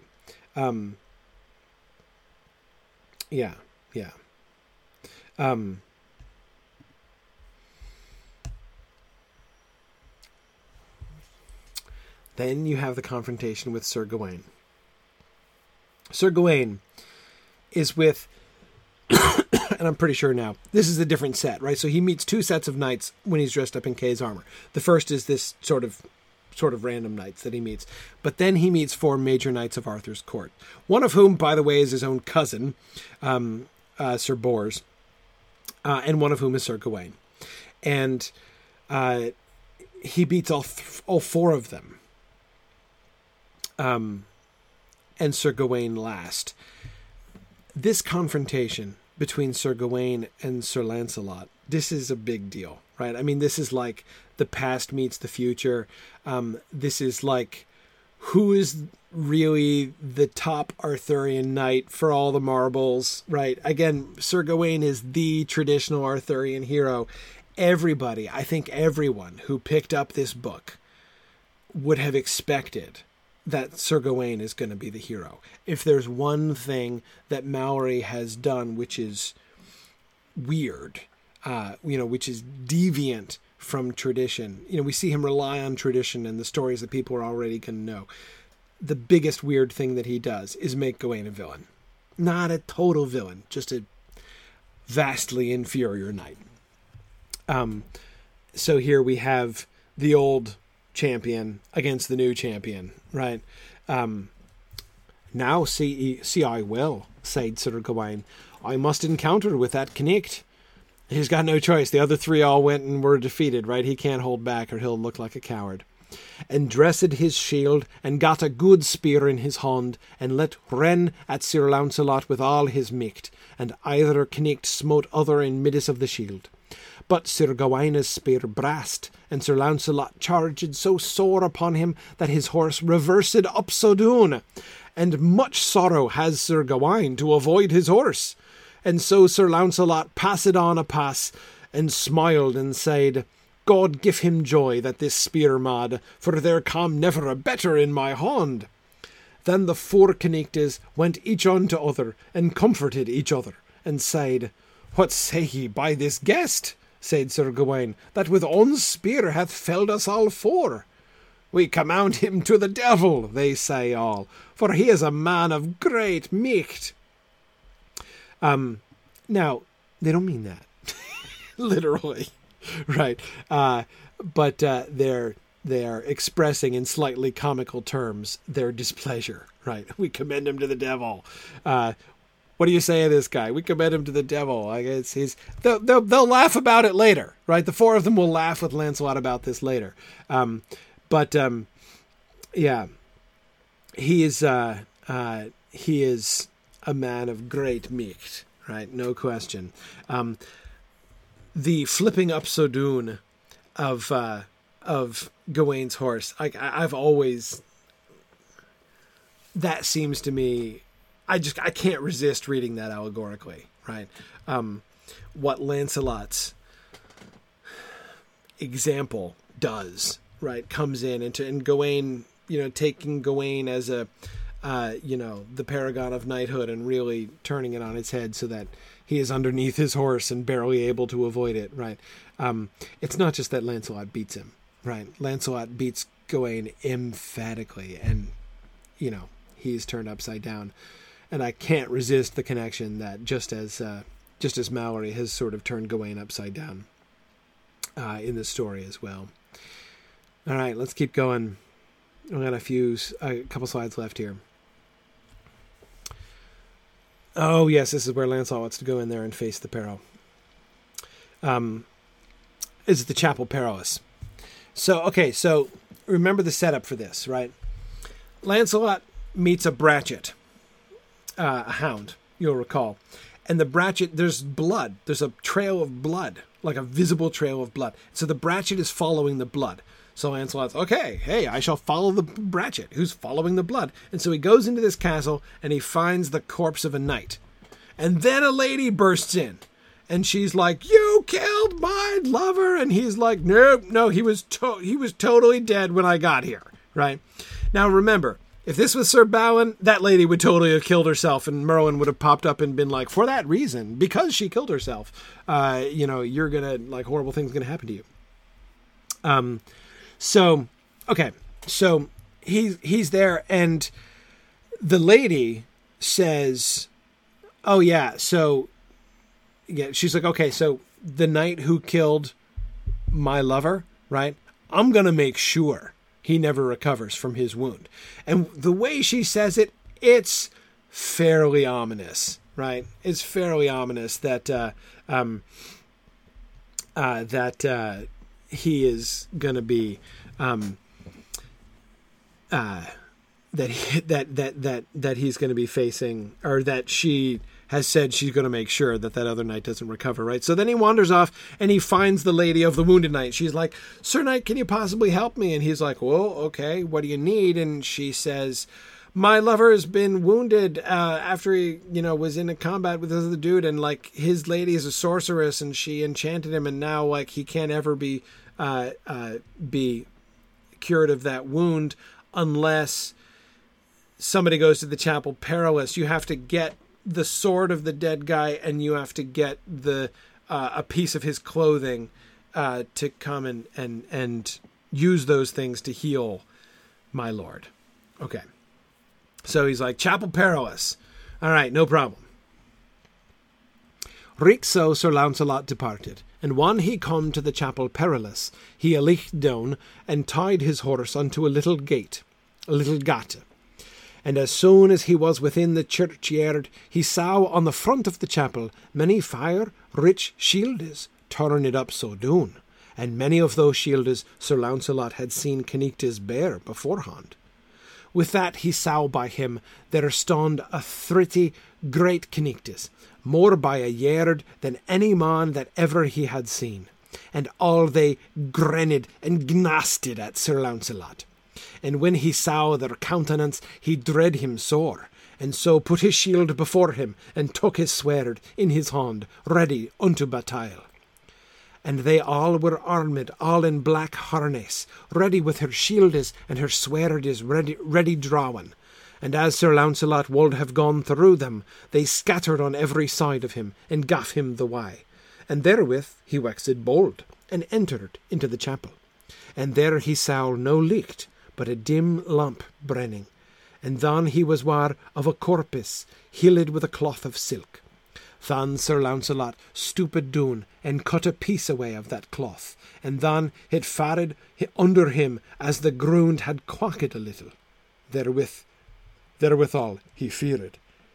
And then he saw a fair sword lie by the dead Canict, and that he gat in his hand, and hid him out of the chapel. Anon as ever he was in the chapel yard, all the Canictes spake to him with grimly voices, and said, Knicht, Sir Launcelot, lay that sword from thee, or thou shalt die. Whether that I live or other die, said Sir Launcelot, with no word is great, get ye hit again. Therefore, fight for hit, and ye list. Then, reek so, he passed throughout them. Okay. So,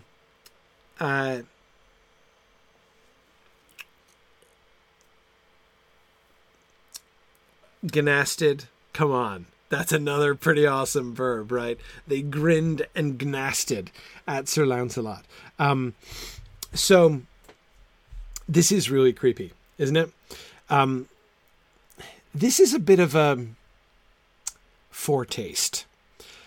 There's going to be a bunch of stuff like this that happens in the quest for the Holy Grail. This whole thing is set up like a test of Sir Lancelot, right? Notice what's being tested.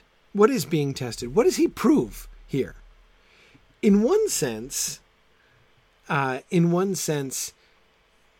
it's kind of easy, right? I mean, nothing actually happens to him.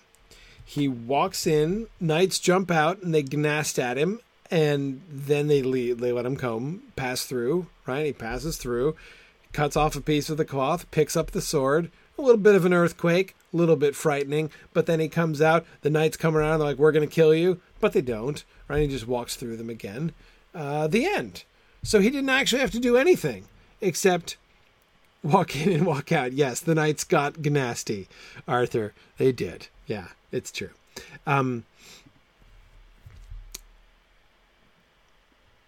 What's the test here? He passes a test of what exactly? Of resolution? Okay, notice, what did it take to win here? Would these 30 knights have not attacked anybody? Right? Are they just window dressing? I'm not sure. I'm not sure that that's true.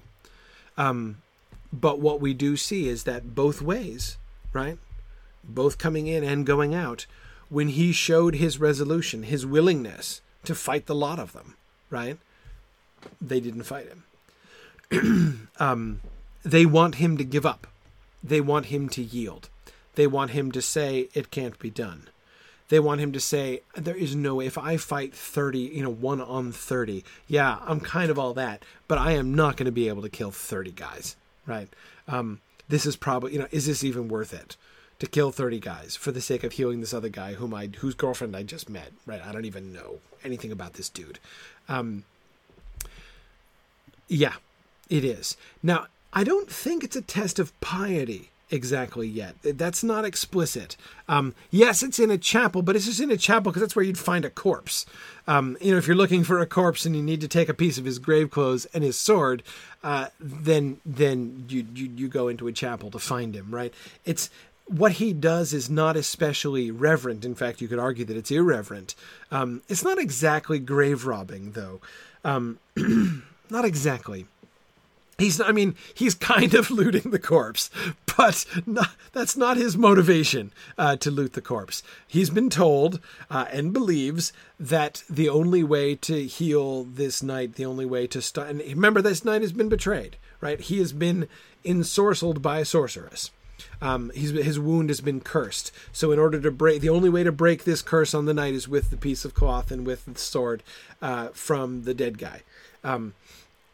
That being the case, he's not robbing, he's not committing theft, he's not committing sacrilege, but he's not exactly committing an act of reverence either. He's doing a thing for a good cause. He's willing to go into, it is a sort of an awful sacred space, and there's something going on there. The earthquake is alarming, right? That would be a good excuse to not carry on following through, right? But he does. So, is he willing to persevere despite weirdness, despite creepiness, despite fantastic odds stacked against him? Yes, he's willing to go through with that and to walk that path. And that seems to be the test that was being made for him. We will see many of this kind of test in the quest for the Holy Grail. The difference is it's going to mean more, by which I don't mean the stakes will be higher. That's true too. But what I really mean is there will be more meaning attached to it. Each element of the thing will have more meaning, and there will be, Tim, much more at stake when it comes to piety and reverence and things like that than was the case here. Here it was just keeping his word to help this stranger. Yeah. But after he gets out of the perilous chapel, he meets the lady who set up the perilous chapel. This is my favorite story. Now, gentle Knecht, sighed the damosel, I require thee to kiss me, but honest. This is like Lancelot's average day, right? Nay, said Sir Launcelot, that God me forbade. Well, sir, said she, an thou hadst kissed me, thy life days had be done. And now, alas, she sighed, I have lost all my labour, for I ordained this chapel for thy sake, and for Sir Gawain. And honest I had him within me, and at that time he fought with this Knecht that lieth dead in yonder chapel, Sir Gilbert the bastard, and at that time he smote the left hand of Sir Gilbert. And Sir Launcelot, now I tell thee, I have loved thee this 7 year, but there may no woman have thy love but Queen Guinevere, and sithen I might not rejoice thee neither thy body on live, I had kept no more joy in this world but to have thy body dead. Then would I have baumed it, and seared it, and so have kept it my live days, and daily I should have clipped thee and kissed thee, despite of Queen Guinevere. Ye say well, say Sir Launcelot. I love that response. Like, what do you say? What do you say to somebody who just said that? Oh man, that is just. I never cannot laugh when I read that. Ye say well. It says. Jesu preserve me from your subtle craftiness, he adds afterwards. Oh, whew, really dodged a bullet there. Okay, James Stevens argues that her crafts don't seem so subtle. Well, they are. She is using great subtlety. Oh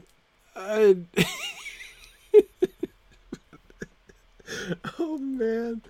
Oh boy. I will never forget how long I laughed about this passage when I first read it in college. I was like reading it and I'm like, okay, I have to have read that wrong. I can't say what I thought that said.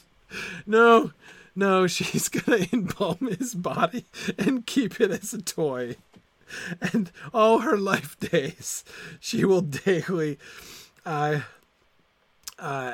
clipped and kissed, hugged and kissed his embalmed corpse, and been like, "So there, Queen Guinevere, I've got him and you don't." Clipped just means hugged. Have clipped thee. So the picture she's painting is like every day she was going to snuggle down with the embalmed corpse of Sir Lancelot and like hold it in her arms and kiss him. Yeah, that's what she means.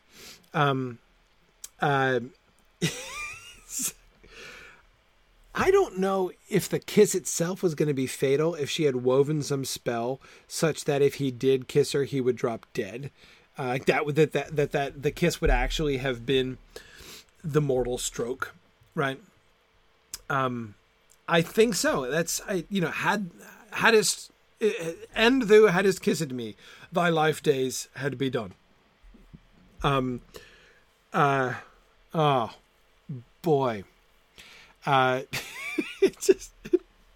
It doesn't get any better than this. Notice how this this passage serves as an extreme example of Lancelot's the rightness of Lancelot's virtue in action, right? I mean, come on, let's face it.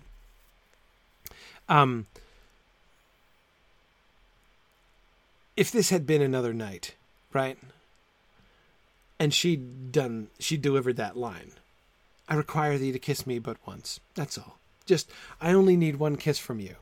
Come on. Like, King Pellinor is going to say no to that, right? No way, man. King Pellinor would be like, oh, well, my damsel, if if you need a kiss, you need a kiss, right? How can I pass that up? Exactly, Mike. But Sir Lancelot, right? No way. Sir Lancelot is like, no, I don't play that way, right? Absolutely not. God forbid I should kiss you.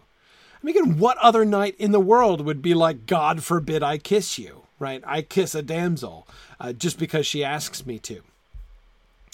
But of course, had it been any other knight, he would have been dead and embalmed. And satisfying her necrophiliac pleasure for the rest of her life. No,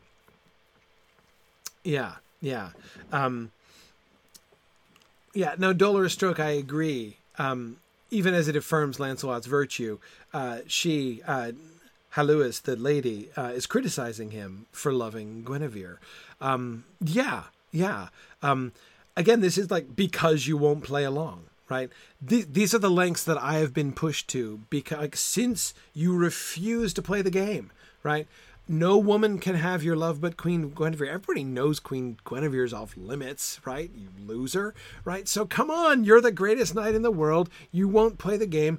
I, wanted to have you for myself, and now obviously I can't have you because you're Mr. I won't play the game, and you only love Queen Guinevere.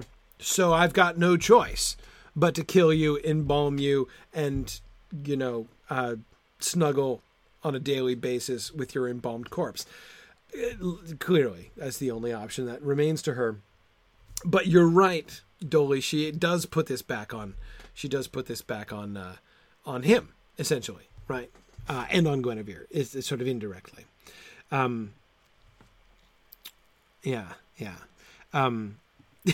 I agree. She does seem to have been planning this for some time. Absolutely. Creepily so. Yikes.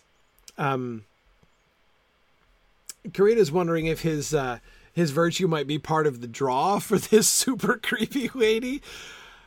Maybe, in a sense. I mean, in a sense that his virtue, the fact that he is not just slightly better than everybody else, that he is in a completely unique category of knighthood, right, makes him, it's not just like, I love you, 15% more, than I would love King Pellinor or whatever. It is interesting that she would have accepted Sir Gawain, and I don't know how Sir Gawain got out of this, because he would totally have kissed her.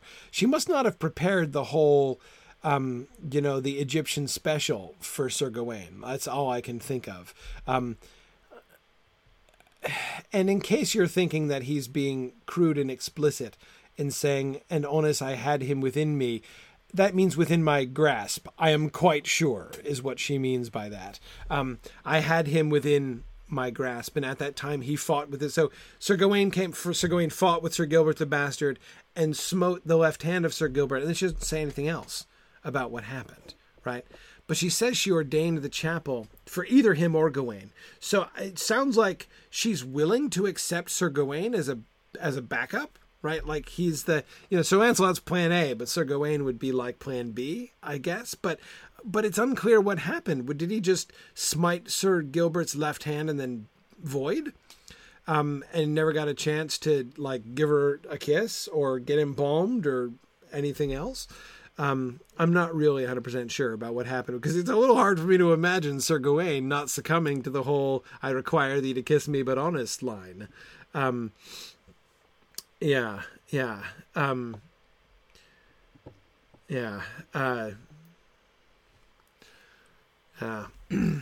all good fun.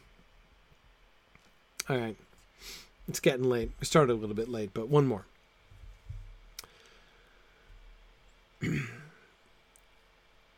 the lady, hawking, her hawk gets caught in a tree by its jesses, and there's the poor hawk, tangled up and dangling by its jesses from the branch, and he's looking up and he's like, oh man, poor hawk, right?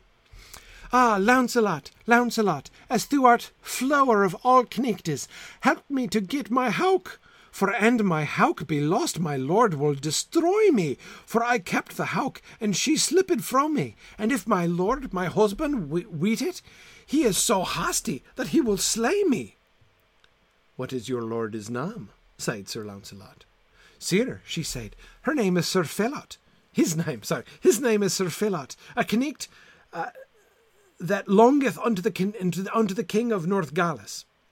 Well, fair laddie, sin that ye knew my name, and require me of knighthood to help, I will so what I may to get your hawk. And yet God knoweth I am an evil climber, and the tree is passing high, and few boughs to help me withal. And therewith Sir Launcelot alaked, and tied his horse to the same tree, and prayed the laddie to unarm him. See, now he needs help. And so, when he was unarmed, he put off all his clothes unto his shirt and his breech. And with meek and great force he clamb up to the falcon, and tied the lunas to a great rotten bush, and threw the hawk down with the bush. This is, of course, great problem-solving by Lancelot, right? How do you hand somebody her hawk? You know, it's like, okay, I've untied the hawk. Now what do you do with it, right? What, let it go? Chuck it down? No, so he's clever, right? He breaks off a dead branch, and he ties the hawk to the dead branch, and he chucks the branch with hawk down to the lady. Problem solved. I love that little detail. And anon, the laddie got the hawk in her hand, and therewithal come out Sir Phelot out of the grievous suddenly, that was her husband, all armed, and with his naked sword in his hand, and sighed, Ah, knight, Sir Launcelot, now I have found thee as I wold, he standing at the bole of the tree to slay him. Ah, laddie, sighed Sir Launcelot, why have ye betrayed me? Okay, so,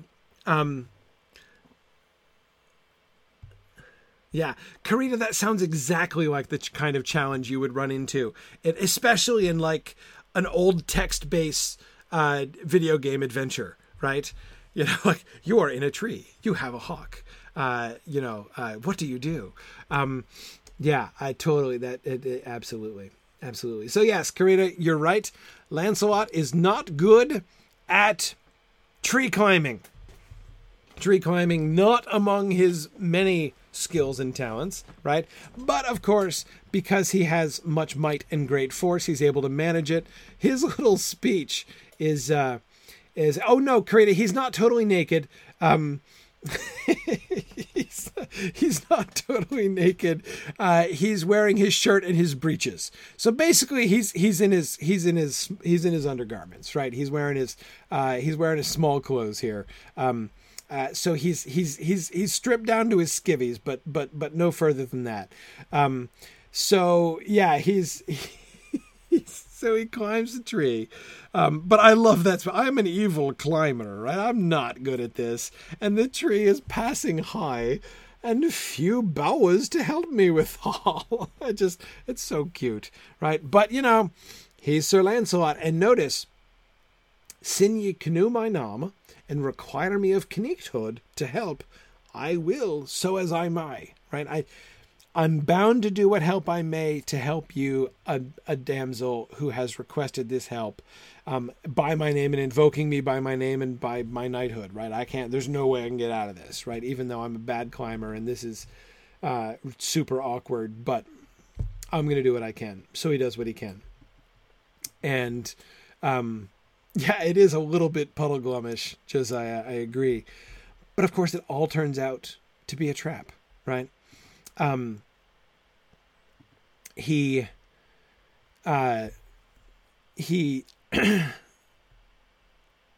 is a setup by Sir Phelot, who is just trying to kill him, right? So now Lancelot is trapped up a tree with no weapons and no armor, and here's the fully armed knight with his naked sword at the bottom of the tree, waiting. All right, come on down, Sir Lancelot, right? And I'm going to kill you while you're naked and unarmed. That obviously horribly dishonorable. What the lady did, his use of his wife is totally dishonorable as well, right? To put another knight at disadvantage by manipulating his oath of knighthood, right? I mean, that's super, super low. You remember how Lancelot gets out of this one, right? Okay, so what do you do? What do you do in this circumstance? Well, you break a bough off the tree, right? There are a few boughs to help him with all, but nevertheless, he gets one of them, right? The hawk just got stuck up there. But I mean, I don't know how they contrived to get the hawk to do it, right? I doubt the hawk was complicit in the scheme, right? But anyway, yeah. So he tears off a branch, and Veronica, exactly as you point out, he and as Tarlonio was suggesting too, he will hereafter be known as well. Not Lancelot Oaken Shield. He'll be Lancelot Oaken Sword, I guess, or Oaken Club or something. But yeah, so he takes his bow and he jumps. I love his initial move, right? He jumps down on the other side of fortunately his horse is still there, right? His faithful steed is still at the bottom of the tree. So he's able to climb out a bough, jump down to put the horse between him and the knight who's waiting for him, and then manage to contrive to club the knight and, so that he's not, basically he's trying to prevent the knight with the sword from getting an attack of opportunity is essentially what's happening here in Dungeons and Dragons terms, right? But he managed to get on the other side of his horse, kills the knight, right? Offs him. This is Lancelot again, no, with one shot, right? Lancelot again, he's not pulling his punch here because this is a knight. This knight he deserves to die, not just to be killed, not to be shamed. This is an act of treason and treachery. This knight has earned capital punishment, and he deals it out, right, and defends it afterwards. The lady's like, "You killed my husband," and he's like, "Darn right, I killed your husband," right? That was a horrible thing that he did. I was defending my own life, and anyway, he totally deserved it. But he doesn't punish her, right? He doesn't do anything bad to her. Josiah said Lancelot missed the class on burning pine cones. Yeah, exactly. Yeah. I think, Karita, I think he jumped next to his horse. He jumped, because it said that he jumped on the other side of his horse. So he was using his horse essentially as an obstacle, right? So again, so that the guy wouldn't, as he's jumping down, wouldn't be able to, so he wouldn't be jumping down like onto the upheld sword of the knight below him, right? How do you handle that? And Veronica, yeah, he does seem to give the lady not exactly a pass. I mean, he chides her, right, for acting treacherously to him, but he does give her a pass. He doesn't kill her or punish her in any other way, because what could she do? Right, her husband commanded her to do it. Yeah. Okay. Last one. We have time for one more. Oh man, this is when Lancelot interrupts somebody trying to decapitate his wife. Right? And she's like, "Help, my husband's trying to kill me." And he's like, "What are you doing? Stop it." So he makes Sir Pedivere stop murdering his wife. "What hast thou to do betwixt me and my wife? I will slay her maugre thine head." "That shall ye not," said Sir Launcelot, for rather we will have ado togedders." "Sir Launcelot," said the Knight, "thou dost not thy part, for this laddie hath betrayed me." Notice the situation Lancelot's being put in here. Hey, Mr. Defender of sexual purity, right? I caught her committing adultery. She's guilty, right? I can kill her. Like that's okay, isn't it? Right? Why are you taking her part? She's in the wrong, Lancelot.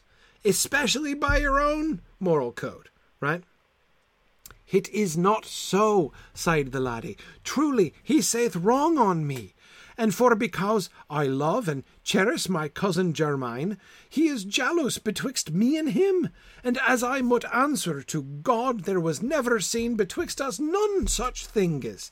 But, sir, said the laddie, as thou art called the worshipfullest knecht of the world, I require thee of true knechthood, keep me and salve me, for whatsoever he say, he will slay me, for he is without mercy. Have ye no doubt, it shall not lie in his power. Notice Lancelot does not pause here, right? She's like, he's lying on me. He's jealous of her and her cousin. Apparently she and her cousin are close, right? She's like, there's nothing inappropriate going on between me and my first cousin, cousin German, right?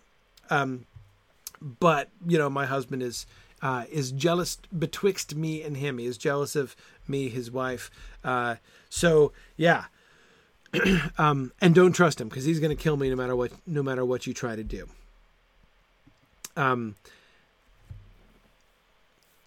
Lancelot does not rise. Sir Pedivere, the guy here, says, like, it's my right. It's my right to kill her. And he insists on a fair hearing of her side, and he takes her side immediately. Have ye no doubt it shall not lie in his power. There's no question for Lancelot here, right? He's not like, well, if you are guilty, how can I be sure to believe you? No, you've got a guy who's trying to swap the head off of a lady. He's not going to take the part of that knight. And so Sir Launcelot rode on the one side, and she on the other side. And he had not ridden but a while. But the knecht bade Sir Launcelot turn him and look behind him, and said, Sir, yonder come men of arms after us riding. And so Sir Launcelot turned him, and thought no treason. And therewith was the knecht and the laddie on one side, and suddenly he swapped off the laddie's head. And once Sir Launcelot had espied him and what he had done, he sighed and so called him, Traitor, thou hast shamed me for ever. And suddenly Sir Launcelot leaped off his horse and pulled out his sword to slay him, and therewith he, that is the other knight, not Launcelot, fell to the earth and gripped Sir Launcelot by the thighs and cried, Mercy. Oh man, what a muddle.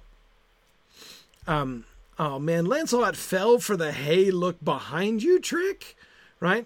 So Jennifer, I don't think he plans to ride around between the two of them forever. But he's on his way. He's on his way back to the court. This is near the end of the book. So he's almost back to Arthur. So he's clearly planning to like bring her to Arthur's court and seek, sanctuary for her there at Arthur's court. But he's going to make darn sure that he rides between them the whole way, right? But he fights the classic blunder, right? He falls for the whole look behind you trick. And Carita says Lancelot's like my dog when I fake throw a ball. Yeah, exactly. Something like that. David Orbach is wondering if this suggests that Lancelot is in fact a touch too naive. David, in a sense, what Sir Pedivere manages to create here is a kind of a fake conflict of duties. On the one hand, Lancelot has agreed to keep himself between this lady and her husband, right, and to prevent him from decapitating her. But of course, it's also his duty to make sure that men of arms don't ride up and run off with her, right? So if they're under attack by multiple men of arms, if there are multiple knights or whatever coming up and attacking them, it's his job, right, to put himself between them and her. So there is a perceived, like a phantom division of duties, right, for Lancelot here. Ptolemy says he couldn't just look over his shoulder. Well, here, no, he can't.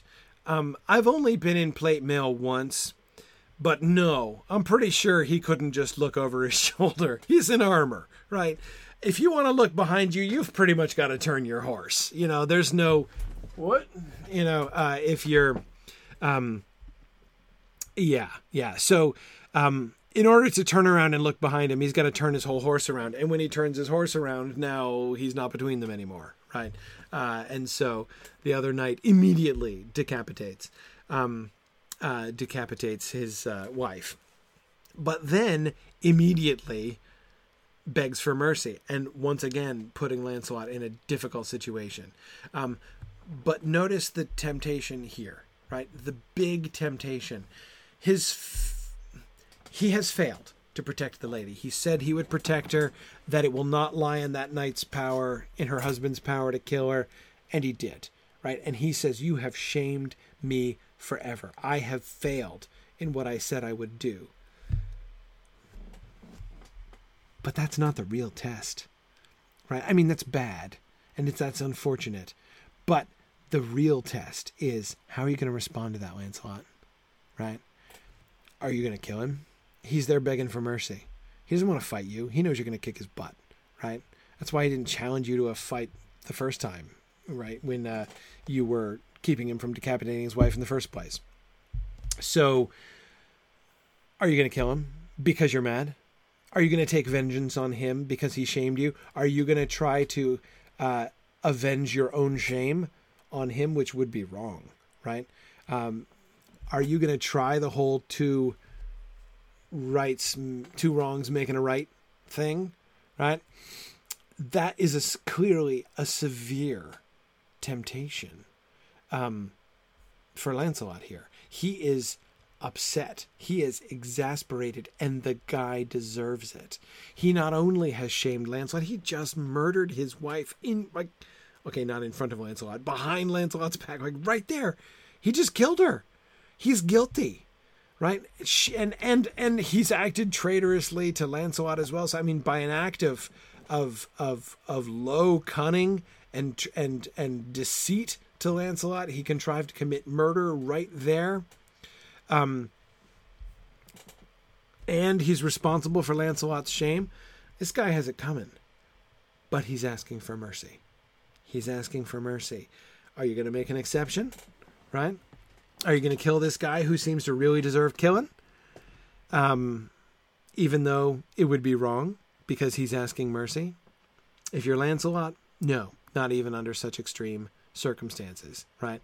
So the whole lack of vigilance, his naivete, that's not great. Do I think his performance here was flawless? I think that he would be the last person to call his performance in this particular test flawless. But, exactly, Stephen, many that live deserve death, and some that die deserve life, right? Absolutely. What's going to happen? What's going to happen to this guy? Do you remember the result here? And no, David, Sir Pedivere and Sir Bedivere are not the same. Almost, right? But they're not the same guys. Sir Bedivere was from the older generation of knights, like Sir Brastias and Sir Ulfius. He was back there with Arthur at the very beginning, in first battles after the pulling the sword out of the stone. Sir Pedivere is different. Yeah, he becomes a hermit. He becomes a holy man. He repents, in short, and dedicates the rest of his life to fasting and prayer and penance, right? He does have to drag his dead wife all around Europe. It is absolutely true. And then until they mercifully bury his wife in Rome, right? So yeah, I mean, it's, and this is the penance signed to him by the court of ladies, right? When Lancelot brings him before Guinevere is appalled and makes him bear the corpse of his wife all the way to Rome, asking for forgiveness of the Pope, who assigns him penance. But anyway, he ends up repenting and becoming a holy man, right? It can happen. Sir Pedivere, he's not good, right? I mean, this is a bad man, but he's not bad like Sir Tarquin. He's not bad like Sir Paris. and he makes a good end. That happens. That can happen. Well, that can happen if you don't decapitate the dude in the heat of the moment, right? So again, Lancelot passes the test, and again, good comes of it. Not just for him, but for others, right? Lancelot, Guinevere dresses him down a little bit for allowing the lady to get killed. But at the end of the day, he didn't do the really wrong thing. He succeeded in the real test. All right. Thus ends the tale of Sir Lancelot. I wanted to make sure we got through the whole thing. Sorry for keeping you a little bit late, but let's do our drawing. I want to do our drawing before we leave. So let me just see here quick. Couple things. I'm going to check and see how many people we have on Twitch here tonight and how many we have in the net moot as well. And I'm going to first, let's do a drawing among our donors for the evening. Oh, that is just lovely. Thank you for that. I see a couple new monthly donations. That is especially wonderful. And thank you, everybody, for your generous donations. Let me see. I will. Okay. And the winner of our donor drawing is Takako Tasai. Thank you for your gifts. And you are the... No, we don't need to transfer over to Twitch. I'll do it all. I'll do it all in one shot. Congratulations, Takako. Thank you for your attendance and your donations. You win. So send an email to donate@signumu.org. I'm afraid we don't yet have a regional moot very close to you, Takako. Takako lives in Japan. Maybe someday. Maybe we'll get to Nippon moot someday, Takako. But I don't know if it's going to happen very soon. But anyway, send an email to donate@signumu.org and we'll get you set up with a prize anyway. Okay, so now let me do the larger drawing of everybody else. Okay, so looking again at the Twitch numbers, got it. Okay, so that's okay.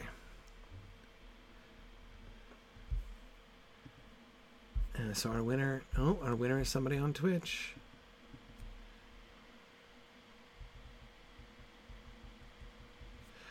Oh, our winner is Boomful. Boomful, you are the winner.